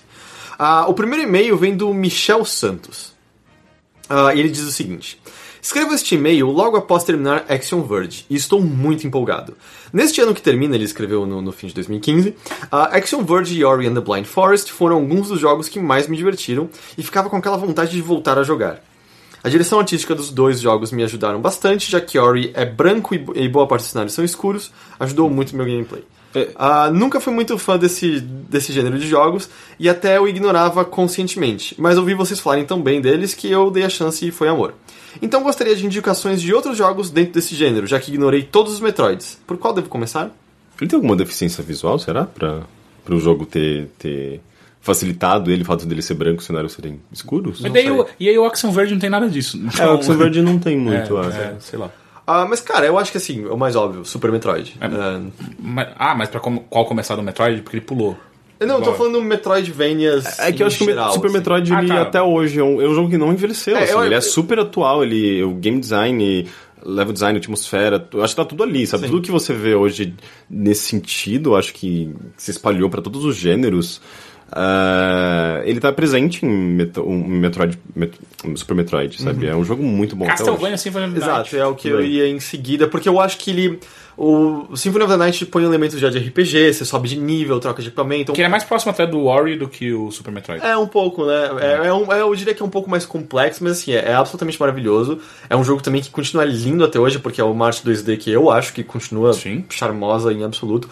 Então acho que assim, se você nunca jogou nada no gênero, cara, vai pra esses dois clássicos que tem um motivo pra eles serem clássicos. Eles continuam sendo muito, muito bons. E o Symphony of the Night, se você for fazer os 125%, sei lá, você tem muitas horas de jogo aí, cara. Mas aí, talvez eu gostaria, vocês têm alguma ideia de algo mais recente? O Shadow Complex, eu rejoguei lá porque ele saiu de graça pra PC e tal. Eu amei Shadow Complex quando ele saiu no Xbox 360. Eu acho que ele já envelheceu talvez não tão bem assim. Vai ser uma versão HD, né, em breve. Então, ele saiu já pra PC, não era? Pra PC saiu já. Tava de graça até. A versão em HD? Aquela que eles anunciaram na E3 nesse ano? Tava de graça pra PC. Como tava de graça? Pra você ser obrigado a baixar a plataforma da Epic e talvez você se interessar pelo Unreal Tournament rolando lá. Então. Não vi. Mas assim, envelheceu um pouquinho, eu senti já. Não acho que ficou tão bem preservado quanto os outros. Agora outro Metroidvania. Valdi's Story. Eu gostei bastante. Eu não sou muito fã dele. Eu acho ele meio mal feito. Ele é mais amador, talvez seja a palavra que eu tô procurando. Eu não gosto da arte, não gosto do mas o sistema de combate eu gostei, eu achei interessante. Ele é bem mais focado em batalhas em si. Tem chefão pra caralho. Exato, assim, não tô dizendo que você nunca vai morrer num chefe de Super Metroid ou Castlevania Symphony of the Night, mas você nunca sente que você não vai conseguir. Eu diria que o Valdi's tá talvez quase mais próximo, ele tenta ser mais quase um Devil May Cry 2D em suas lutas, assim. Eu gostei bastante do Strider, de 2013. Eu gostei. Eu achei que ele tem um visual bonito, ele tem um flow agradável, assim. Ele me perdeu no meio do jogo. Oi? Ele me perdeu no meio do jogo. Tipo, eu gostei muito do começo dele, daí chegou na metade, meio cansativo. Eu não sei, eu gostei daquele esquema das cores, de você trocar as habilidades com as cores e... Aquela espada muda o plasma, o fogo. Eu achei um jogo legal desse gênero. Eu lembro que eu gostei muito dele até chegar no subterrâneo. E aí, de repente, o jogo parece que tinha que ter acabado e continuou por mais umas horas que ele não tinha aqueles esgotos, né? É curioso porque foi um gênero que meio que desapareceu, né, durante muito tempo. Mas tem bastante coisa. Sei lá, no ano passado mesmo teve bastante coisa. O Odalus, de certa forma, ele classifica. Né, eu gosto muito do Metroid Prime. Especialmente o primeiro. Só que eu acho que talvez seja um pouco difícil, porque... Ele envelheceu mal, e coisas de eu lembro que quando eu joguei o Metroid Prime 2 e o 3, eu falei, vou jogar o primeiro agora. Depois de ter jogado os dois, eu não gostei muito. Shovel Knight. Não é Metroidvania, né? Não? Você pega algumas habilidades que te dão alguma travessia a mais, mas não envolve muito ficar retornando a lugares. Tinha um que era... que ele lembrava, ele foi antes do Valdi's Story que ele apareceu, e ele tinha uma pegada meio parecida com essa, que é uma arte meio de desenho, só que bastante focado em combate. Como é que chama esse jogo? Você tá pensando em Guacamelee? Não. Porque Guacamelee tenta, mas eu não gosto. Eu também não sou muito fã. Não, era um jogo mais focado em combate. Você acha que era um coelhinho que você controlava? É o... Tail alguma coisa. Caralho, fugiu completamente. Ah, como é o nome desse jogo? Sim, que é um cara sozinho que fez tudo. Cave Story? Hã? Cave Story. Não. Cave Story. Saiu pra 360 inicialmente no Summer of Arcade. Eu joguei no Steam. Alguma coisa Tale. Eu sei qual que é. Etrian, não. Não é Etrian's Odyssey. Sand, não. Não. Areia, eu não sei nem o que... vento. Eu não sei nem o que pesquisar no Google, porque eu não sei o formato das palavras. Mas era um coelhinho? É um furry. Tá. Eu não lembro. E o nome do jogo acho que é o nome do personagem, não é? Sim, acho que sim. E aí o nome tem um trocadilho. Ashes, não. Porque o nome tem um trocadilho porque é pra ser Tale, T-A-L-E, que é um conto, mas é Tale, T-A-I-L, que é de rabo. Deixa eu estar procurando e a gente nunca vai descobrir. Eu sempre coloco esse jogo na minha lista pra jogar e eu fico meio com preguiça. Ele é legal. Peraí, eu vou fazer uma breve pesquisa aqui. Fala alguma coisa, Rick. Alguma coisa. Tô tentando lembrar de outros jogos desse gênero. Mas é verdade, eu acho que nesse ano a gente teve esses 2 grandes exemplos, mas nos últimos anos eu não lembro tanto. Pelo menos não me vem à cabeça. Dust and Elysian Tale. Puta que pariu! Eu falei falei Ash, eu falei Dust. Sand. Dust, Mas eu acho que cara, começa por Super Metroid e Castlevania Symphony of the Night. Eu acho que não tem erro indo por esses e depois tenta... E aí pula todos os outros Castlevania? Não, quando o Castlevania chegou no GBA ficou legal de novo. Era ótimo. Assim, dentro desse gênero, tem muito Castlevania bom antes disso. Aí acho que você pode jogar de boa todos de GBA e de DS. Aí você não joga o de 3DS. Sim. E aí acabou Castlevania. E nem Lords of Shadow. E nem Lords of Shadow, sim. E nenhum outro de PlayStation 1 nem 2 também. Mas vocês dois gostam muito de Darksiders, né? Eu gosto bastante de Darksiders. Eu não gosto nada. Mas eu vejo mais como Zelda do que Metroidvania. Apesar que, claro, que tem bastante flerta ali, né? Meio às vezes difícil definir. Mas eu gosto bastante do primeiro. Eu não joguei o segundo até hoje. O próximo e-mail vem do Rafael Fernandes. Ele diz que ele é de Morungaba e atualmente trabalha como procrastinador. Ok. E ele tá pedindo por um auxílio sobre qual curso superior fazer. Caralho. Por motivos financeiros, tive que sair da faculdade de jornalismo. Então, por já ter conhecido o curso, me veio à cabeça sobre minha segunda opção, letras. Nossa. Sabendo que vocês são todos de formações diferentes e acabaram como jornalistas, lhes pergunto. Para alguém que visa trabalhar escrevendo em qualquer forma que seja, seria mais proveitoso adentrar qual das duas? Ou nenhuma das Nenhuma duas? das duas, né? Cara, eu adorei ter feito letras. Mas por motivos de... Não tanto o que eu aprendi nas aulas em si, apesar de que alguns professores eram fantásticos e o que havia nas aulas, mas por ter sido uma faculdade que ensinou sobre como você pesquisar sobre um assunto, como você... Entende? Como explorar por conta própria de algo que te interessa. E foi meio que aprender a aprender, não aprender algo específico. Nisso eu achei que a faculdade foi muito boa. Então, nesse sentido, eu gostei. Mas eu não senti que a faculdade ensinava a escrever. e ao mesmo tempo eu também estou falando da USP especificamente. Faculdades de letras em outras faculdades mudam completamente. Tanto que eu sei que, por exemplo, a faculdade de letras lá da Universidade de Brasília, ela tem, por exemplo, um foco muito em tradução. Tanto que uma das especializações é tradução.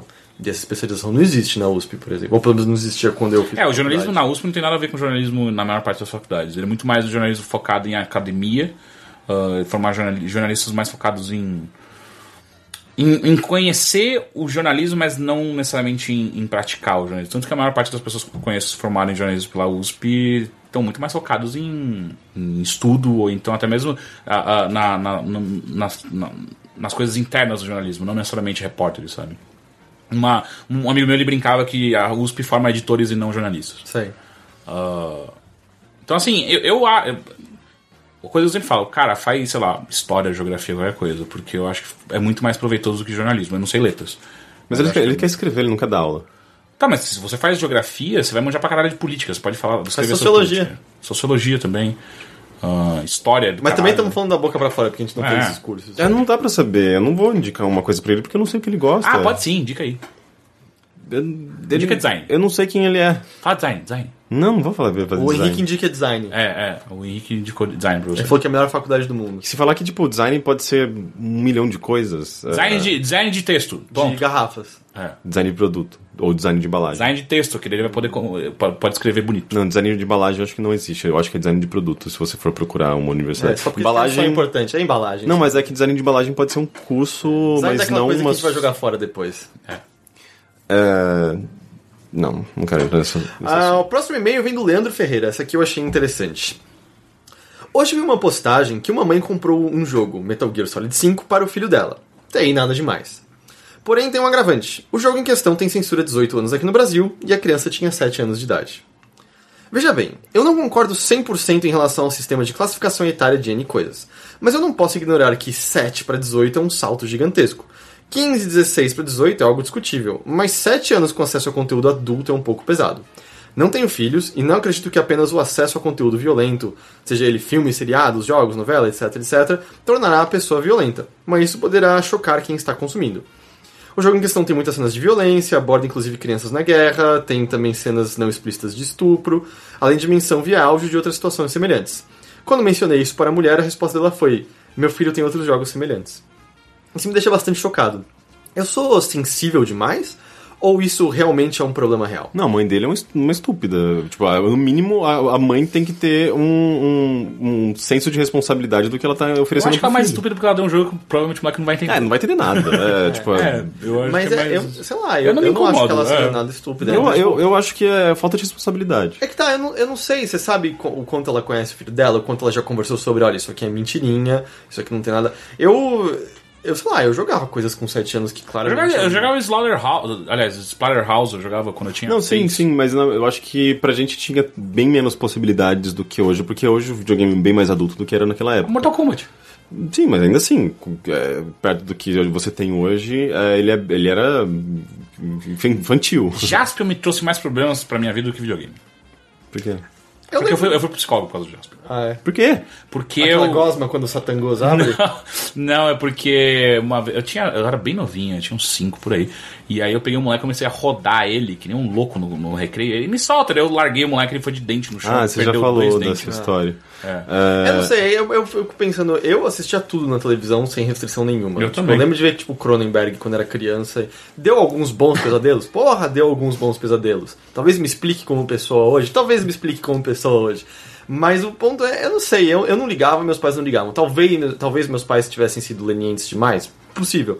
Mas meu ponto, eu acho que cada um sabe o filho que tem e a conversa que teve. Porque, cara, 18 anos é uma coisa muito arbitrária pra você colocar no negócio. Sim, não, é só uma sugestão, eu sempre vi dessa forma. E cabe... É mais sugestão de ter colocado. Não, mas aí que tá, não tem nenhuma pressão do governo pra obrigar as pessoas a consumirem produtos a partir daquela idade. Se uma criança de 15, se a gente respeitar essas leis, se uma criança de 15 tentasse comprar o Metal Gear, ela não poderia comprar. Não, mas aí eu não vejo problema. Não, mas isso pode acontecer. Isso pode acontecer. Aliás, isso não acontece porque não tem justamente uma lei que impeça isso. Não, eu acho que é o normal. A lei impede, você não pode comprar. Você não pode comprar? Se você entrar numa banca... Isso tá escrito na lei? Sim, você não pode entrar como cliente numa banca e comprar pornografia, por exemplo, ou cigarro. E eu acho que isso tá certo. Mas eu achava que era diferença. Tinha alguma diferença aí no tipo de produto que você pode comprar. Não. Eu acho que o que acontece... igual cinema. Cinema também, se você tem um filme pra 14 e você tem 12, você tá sem... no cinema sim. Não acompanhado, é a mesma coisa. Monitoram. E aí, isso eu acho ok. Cara, quem vai decidir são seus pais. Se eles estão junto com você e falam, eu acho que não tem problema você jogar esse jogo, tudo bem. Mas eles têm que ter uma noção do porquê eles acham. Eles simplesmente não podem ignorar. A história, a gente sabe de segunda mão. Às vezes a mãe tem uma noção plena. Às vezes ela tá acompanhando o filho toda vez que ele joga. Vamos torcer pra que... Às vezes ela tá do lado e fala, você tem meia hora pra jogar. Vamos torcer pra que sim, porque Nossa, eu concordo. O moleque vai acabar esse jogo com 18. Eu concordo com isso, mas eu não acho que é o caso, porque é muito, muito raro que isso esteja acontecendo. Tem coisas do bastante estupro, esse garoto nem vai entender o que tá acontecendo. Mas ele vai estar sendo condicionado. Não estupro, óbvio que não, mas condicionado àquele tipo de imagem a tratar como normal, porque daquele jogo já tinha alguma coisa assim, então é normal. Eu não sei, eu não gosto da ideia de já condenar imediatamente porque a idade do produto diz uma coisa que... Metal Gear, jogo eu prefiro... Acho que cada família sabe o que claro, mas sei lá, eu preferia educar meu filho com desenhos que eu acho que são adequados pra crianças atualmente. Você vai dar, sei lá, tipo, você vai dar brinquedo de madeira. Não, sei lá, tipo, Steven Universe eu acho maravilhoso, sabe? Não, tudo bem, mas ao mesmo tempo... Adventure Time, ele ensina valores que são muito condizentes com a realidade atual, Sim, sabe? mas ao mesmo tempo, eu lembro de quando eu tinha, sei lá, 11 anos e tinha garotos na escola que não podiam jogar Carmageddon ou GTA. Ah, que chato. E era do tipo, cara, sério? E a gente dava risada, porque aquilo só era meio idiota e divertido. E eu não quero, se o caso, porventura, venha ter um filho um dia, eu não quero ser esse tipo, mas a idade aqui disse que você não pode, né? Não, tipo, tá, vamos ver junto. E aí, sei lá... Eu concordo com tudo isso. Eu só acho que o pai tem que ter essa noção, sabe? E eu acho que não é o que acontece normalmente. E o último e-mail de hoje, eu acho que é um bom e-mail pra um tópico que ainda tá na cabeça de muitas pessoas pra iniciar o ano. Vem do Paulo Henrique. Na verdade, ele tinha mandado esse e-mail há um tempo, mas com as coisas de fim de ano só deu pra ver agora. E ele diz: se vocês fossem comprar um console da nova geração, qual seria e por quê? Eu até agora não vejo motivos para comprar nenhum dos dois, Xbox One e PlayStation 4, que ele tá levando em consideração. A gente já esqueceu do Wii U. O único jogo que faria eu comprar era o Overwatch, mas só depois de ter testado no PC. Como ele está caro no PC, logo não sei se iria comprar um console só para isso. Eu não tem tanta coisa além de... Por que Overwatch? Eu gosto dele. Mas o ponto eu acho que é uma questão interessante. Tipo, dado que a gente viu de 2015, consoles valem a pena... PlayStation 4 então a pergunta não é nem se a gente vai comprar. Eu acho que acho que a gente pode fazer as duas. É que eu quero acrescentar essa, porque eu sinto que é uma coisa que volta e meia as pessoas perguntam pra gente. Mas entre os dois, qual vocês comprariam? PS4. O Xbox One, ele tá à beira da falência, na minha opinião. Assim, tipo, eu tenho pouquíssimas coisas, as coisas são adiadas, muitas das coisas que saem nele saem também no PC ou no PlayStation 4. Eu acho bem injusto isso. Eu acho que em termos de exclusivos puramente, o Xbox One tem uma quantidade maior, na real. Quais? Se você pegar no passado, tudo bem... Não, no passado. Nem que seja eu tô pensando em 2016. Nem que seja temporariamente, eu acho que o Xbox One teve. Sem entrar no mérito da qualidade, porque eu acho que se a gente for entrar na qualidade, os dois consoles saem perdendo, em questão de exclusivos. Não de acordo com o meu top 10. Não, tudo bem. Tipo, eu não tô dizendo com isso, não tô atacando Bloodborne. Tô dizendo que, tipo, um exclusivo não justifica um console, na minha opinião. Então, tipo, eu acho meio injusto isso. Eu acho que o Xbox One tem exclusivos bem legais. Eu acho que, assim, factualmente, eu praticamente não vejo diferença nenhuma entre os dois. Nossa, eu vejo muito. Eu não gosto da interface do Xbox One. Eu não gosto, mas ao mesmo tempo, quanto tempo você passa olhando? Eu acho que poucas pessoas têm Xbox One. Isso eu acho que entra... Mas eu acho que isso já é fora do âmbito do console. Por exemplo, eu acabei jogando um pouco de Star Wars Battlefront nessas férias, tipo... É um saco achar partida no Xbox One, porque não tem tantas pessoas que tem no Brasil, e acho que o jogo vendeu bem mais no PlayStation 4. E isso aí, mas eu acho que isso já é quase extra console, porque as pessoas adotaram e aí, consequentemente, você quer adotar porque onde botar seus amigos, é onde botar... Você vai conversar sobre aqueles jogos, você vai poder trocar jogos com seus amigos. Mas os aparelhos em si, eu não vejo tanta diferença entre os dois. Eu acho que eu prefiro levemente o controle do PlayStation 4, mas eu adoro o controle do Xbox One. Quando eu falo PS4, eu não tô nem dizendo, tipo, qual console é melhor. É mais pra, tipo, quais são os jogos que eu jogo normalmente e onde estão a maior parte dos meus amigos. E eu acho que no futuro próximo, sim, eu tenho mais interesse num Uncharted 4 e seja lá o que a Naughty Dog fizer no futuro. Pega, sei lá, os anúncios. É engraçado, a Sony teve vários eventos nos quais ela anunciou coisas interessantes e... não necessariamente grandiosas como Uncharted, mas coisas interessantes, independente do tamanho. Na Paris Week, lá na como chamava? PlayStation Week, não é isso? PlayStation Paris Week? Alguma coisa assim. Paris Fashion Week. Enfim, naquela semana... Paris Fashion Week PlayStation. Aquele evento de Paris, no final do ano lá no PlayStation Experience. Mas pra ser justo, quase todos esses jogos pequenos saem pra PC também. Sim, mas tudo bem. Se você quer comprar um console e você vai jogar primariamente no console, essas coisas vão estar disponíveis lá. Mas é que você usa esse argumento contra o Xbox One, dizendo sai tudo pra PC, mas o PlayStation 4 é a mesma coisa. Sim, mas eu acho que tem mais coisas exclusivas no PlayStation 4 dessas coisas menores do que tem no, sabe, tipo... Eu fiz uma lista de 2016, jogos interessantes, jogos originais, 30 jogos originais de 2016. A PS4 estava muito mais presente do que a Xbox One. E tem coisas exclusivas interessantes e pequenas ou experimentais pro PlayStation 4 interessantes. Eu acho que, sei lá... Entendo. Mas é que eu acho que ainda, sabe, factualmente, no aparelho em si eu não vejo tanta diferença, talvez eu gosto menos da interface, mas eu acho que por outros motivos extras ao console, até porque a essa altura ele, sei lá, eu não lembro se eu tô falando o número correto, mas supor que ele vendeu 40 milhões de unidades, a pessoa que tá incerta vai acabar comprando, então o ecossistema dele é o que vai aumentar. Mas dito isso... Eu ainda acho que o que mais vale é você investir num bom PC. Eu não acho que... Eu não sei nem qual é o tempo de vida desses consoles atualmente. Especialmente quando você olha pro ano passado e vê... Uau, jogos que... Por que jogos já estão rodando uma merda nos consoles? Do tipo, sabe? Por que Fallout 4 é uma tragédia nos consoles? Por que Just Cause tem umas quedas que assustam um pouco? Mas o PC você vai ter o mesmo problema de... Nem todo jogo vai ser extremamente compatível com a sua placa de vídeo. Cara, com o tempo você vai ter isso é um problema tão ínfimo. Tipo, hoje em dia é tão mais tranquilo do que era há 10 anos. Tipo, você põe uma placa NVIDIA boa, você tem um processador legal e, claro, você inicialmente vai gastar mais dinheiro com o console. Mas, cara, eu faz muito tempo que eu não encontro um problema de incompatibilidade no PC. Tipo, anos e anos. Sim, eu não sei, eu tenho... eu comprei uma TV pro meu quarto, eu tenho uma experiência tipo de console no meu PC, porque eu simplesmente ligo um HDMI do meu PC que tá do lado da TV praticamente, sento na minha cama e fico jogando, assim como eu jogo PlayStation 3 no meu quarto. O Big Picture, tipo, ele é super legal, mas o Steam ainda tem muitos problemas de compatibilidade com o controle, principalmente se você tá jogando com 2, 3 controles.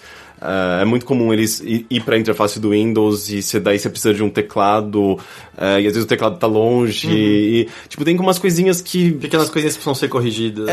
Que fazem com que a experiência não seja igual a de um console, sabe? Tipo, você nunca vai conseguir replicar da maneira como está o Steam, a experiência que você tem no console de facilidade, praticidade, a interface ainda é muito mais adequada para aquela experiência que você quer, que é sentar e jogar, sabe? Eu entendo, mas ao mesmo tempo, e as outras coisas, jogos bem mais baratos, um catálogo infinitamente maior do que em qualquer um dos consoles. Isso é incomparável. E aí, tipo, eu no momento atual, especialmente vendo que esses consoles não são muito fortes, tipo, nem fudendo que o PlayStation 4 e o Xbox One vão durar 10 anos como o 360 e o PlayStation 3 duraram. Mas não tem jeito. Sim, mas ao mesmo tempo você tem um PlayStation VR vindo aí que pode ser uma guinada. Ou pode ser que a gente esteja dando adeus aos consoles de uma vez. Eu não sei. Eu não sei. Então, mas eu tô dizendo, na conjuntura atual, e dado que nenhum exclusivo dos dois consoles até agora me agarrou pelo coração e eu te amo, puta, eu acho que um PC é a coisa que mais vale a pena. Mas ao mesmo tempo tem pessoas que não querem jogar num PC, sabe? E eu compreendo isso. Tipo, eu tenho...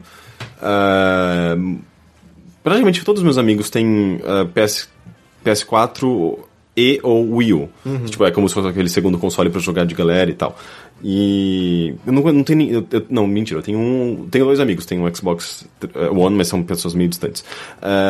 E eu não sei... Você vai se relacionar com alguém do Xbox One, né? Eu tenho a impressão que todo mundo tá... Eu não tenho mais um PlayStation 4 agora. Tipo, e todas essas pessoas não são pessoas de PC. Não têm a mentalidade de jogar no PC como eu tenho, ou como eu tenho alguns amigos que também jogam. E tá tudo bem, elas estão se divertindo com jogos grandes, sabe? Jogos multiplataforma. Eu acho que elas não pensam muito nessa questão de exclusividade. Elas querem jogar os jogos grandes que estão saindo. Mas não agora, depois que comprou, né? Porque depois eu fico, pô, que bosta, comprei o GG, não tem nada. Depois comprou, foda-se. Eu concordo, abraça o que você tem e vai. Mas eu acho que na hora da decisão, eu acho que tá pesando muito mais pro PS4 ou PC do que Xbox One. Mas aí eu tecnicamente não tenho mais um PlayStation 4 agora. Eu sei. Porque eu dei pro meu irmão. Mas eu moro com minha namorada e eu tenho o dela aqui, então não faz muita diferença. Eu ainda jogo mais o PlayStation 4. Acho que se eu fosse dividir, eu diria que 50% que eu jogo é PC, 30% PlayStation 4 e 20% Xbox One.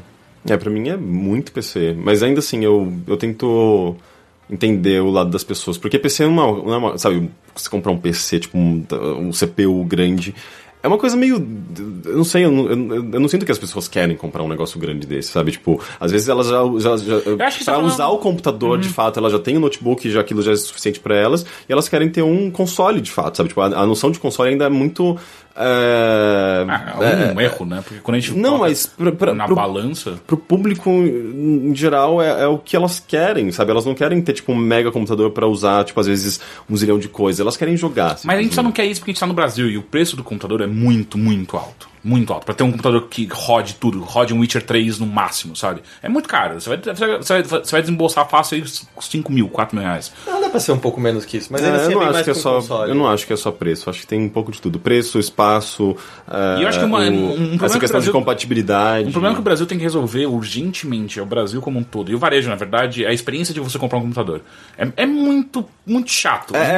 Muito chato. É difícil você saber o que você quer. E você sabe, e o tempo inteiro parece que você tá numa concessionária de carro, no qual você tá... A minha experiência foi ótima comprando o computador. Sim, mas você sabe o que você quer. Não, eu não sabia. Eu entrei numa loja que montava, entrei no fórum deles e falei, olha, eu tô buscando essa potência mais ou menos pra rodar esses jogos, eles me recomendaram, montei. Então, mas o que eu sinto quando eu vou numa loja de computador parece sempre que eu tô numa concessionária, no qual o cara, na verdade, parece estar querendo me enganar. É tipo, você quer rodar não sei o quê? Pô, você pegar esse aqui. E aí eu fico, mas acho que eu tô gastando R$500 a mais, sabe? Parece que em algum momento ele tá querendo me arrancar R$500 a mais, sendo que eu não precisava. Não, você tem que pegar o cooler que brilha azul. Exato. Mas você precisa. Não, mas ele brilha realmente eu acho que problemas com computador são muito mais recorrentes do que problemas com console, sabe? Tipo de superaquecimento, agora é a fonte que queimou. Mas porque a experiência é uma bosta, porque você não sabe o que você tá comprando, às vezes você compra uns bagulho que não tem nada a ver. E se você tivesse comprado direito, tipo com um gabinete que funciona, com um cooler interessante, você não teria esse tipo de problema. Se ele brilhasse azul, não ia quebrar, não. Tipo, meu computador, por exemplo, ele é muito barulhento. E, tipo, até 5, 6 meses ele não era tão barulhento, sabe? Mas meu irmão também não tem muito que possa ser feito. Então, mas nem quando você limpa o seu irmão por dentro. Sempre tem alguma coisa que eu acho que uma pessoa que acaba optando por um console, ela acaba tendo menos dessas dores de cabeça, sabe? Mas às vezes o console vai lá e dá um yellow light of death. Pode acontecer, mas ao mesmo tempo mas é um caso isolado, não acho que seja tipo. Só que é muito mais grave, né? Porque fudeu, joga fora. Não sei, eu acho que... Computador é tipo, leva em algum lugar e reza pra não ser talvez pra gente não faça tanto sentido, mas eu não sei, eu acho que em geral ainda faz muito sentido. Não tô dizendo que eu não tô dizendo que eu quero que eles desapareçam, sabe? Eu adoro, mas eu acho que... Tipo, dado o fato que a gente tá vendo que eles não tem mais muita potência pra rodar os jogos que estão saindo no segundo ano de vida deles... Não tem mesmo? Cara, olha Fallout 4 nos consoles, olha Just Cause nos consoles, olha Witcher 3 nos consoles. São jogos... Estão entre os maiores jogos do ano passado, sim, sabe? São todos os melhores. A única exceção bizarra é o Batman, que nos consoles é incrível e no PC teve muitos problemas. Mas o meu ponto pode ser que esses eram só jogos que estavam em desenvolvimento já há mais tempo e eles estimaram demais o que os consoles eram capazes de fazer, e aí a gente vai ver uma correção a partir de agora, porque todo mundo tá pensando melhor. Eu acho que não, o problema é o estúdio, como eles lidam com aquilo. Mas o lance é que me parece do tipo, se porventura esse hardware não aguenta tanto tempo quanto antes, vocês acham que as pessoas estão dispostas a desembolsar $500, $400 de novo daqui a 3 anos? Eu não sei, entende? Eu não sei se essa é uma questão tão... que as pessoas acabam pensando nisso, porque eu acho que é mais pela diversidade e qualidade dos jogos do que quão realistas e potencialmente explosivos em termos gráficos. Mas é que o PC tem sabe? Tudo, né? Ele tem as duas coisas. Ele tem sim, mas tem todos esses problemas que eu acabei de mencionar também. Eu nunca tive nenhum desses problemas. Cada vez mais raro. É que você tem uma experiência muito ruim com PCs, né? O que você faz com o seu PC? Exato. Fala mas tipo, cara, eu tenho um laptop que não é top de linha, mas só que há 2 anos aliás, 1 ano e meio que ele nunca deu um problema sequer. Mas você também não joga os jogos mais pesados. Não, sim, porque ele não roda. Então, mas eu rodo onde ele tá o máximo dele, ele nunca teve problema. Mas bom, eu acho que a nossa resposta é entre os dois PlayStation 4 mas você, Rick, entre os 3 ainda PlayStation 4? Eu acho que pro que ele precisa, o PS4 atende às necessidades dele, sabe? Entendi. Se eu tivesse que escolher uma coisa, eu escolheria um PC da hora. Eu também. Mas os dois consoles são bons. A única coisa se você quer jogar online com outras pessoas, parece que atualmente PlayStation 4 é uma opção melhor, assim. Apesar da PSN. Apesar do PSN. Eu tô no nível de que eu tô pensando em comprar... É uma coisa curiosa, né? Eu não me animei muito com o jogo, mas o Battlefront virou um pouco pra mim como o Rocket League. Eu gosto de ligar e jogar 15 minutos. Aí você tá pensando em comprar do PS4? Comprar o PlayStation 4 pra, pelo menos, encontrar pessoas em partidas que eu já não encontro mais no Xbox One de jeito nenhum, assim, de jeito nenhum. E torcer pra que você encontre no PS4. Vai que... Já que todo mundo já foi embora, né? Não tem mais ninguém. Tipo, passou o boom do filme e ninguém mais tá ligando pra Star Wars. Não tem a porra de um DLC com Kylo Ren. Eles já disseram que não vai ter nada do... A única coisa que tem é a Batalha de Jakku. Porque se tem a Batalha de Jakku, por que não coloca o Kylo Ren logo de uma vez? Porque a Batalha de Jakku aconteceu muito antes do novo filme. Sim, tanto que a Rey... Eu não manjo. Tanto que, tipo, o que a gente vê de Jakku é o resto da batalha. Por isso que tem aquele Star Destroyer na areia. Entendi. Então. Star Destroyer não, Starkiller. Não, aquela... Zig Stardust. A nave triangular do Império. Sim. Como é que chama aqui? Stardust.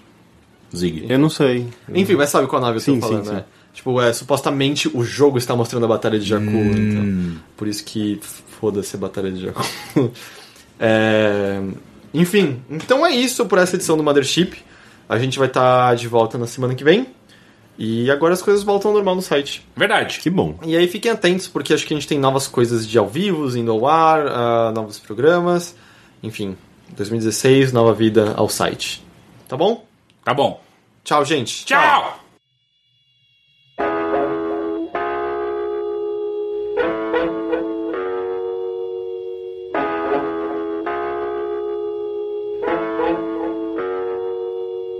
Cracks in the ceiling, crooked pictures in the hall. Counting and breathing, I'm leaving here tomorrow.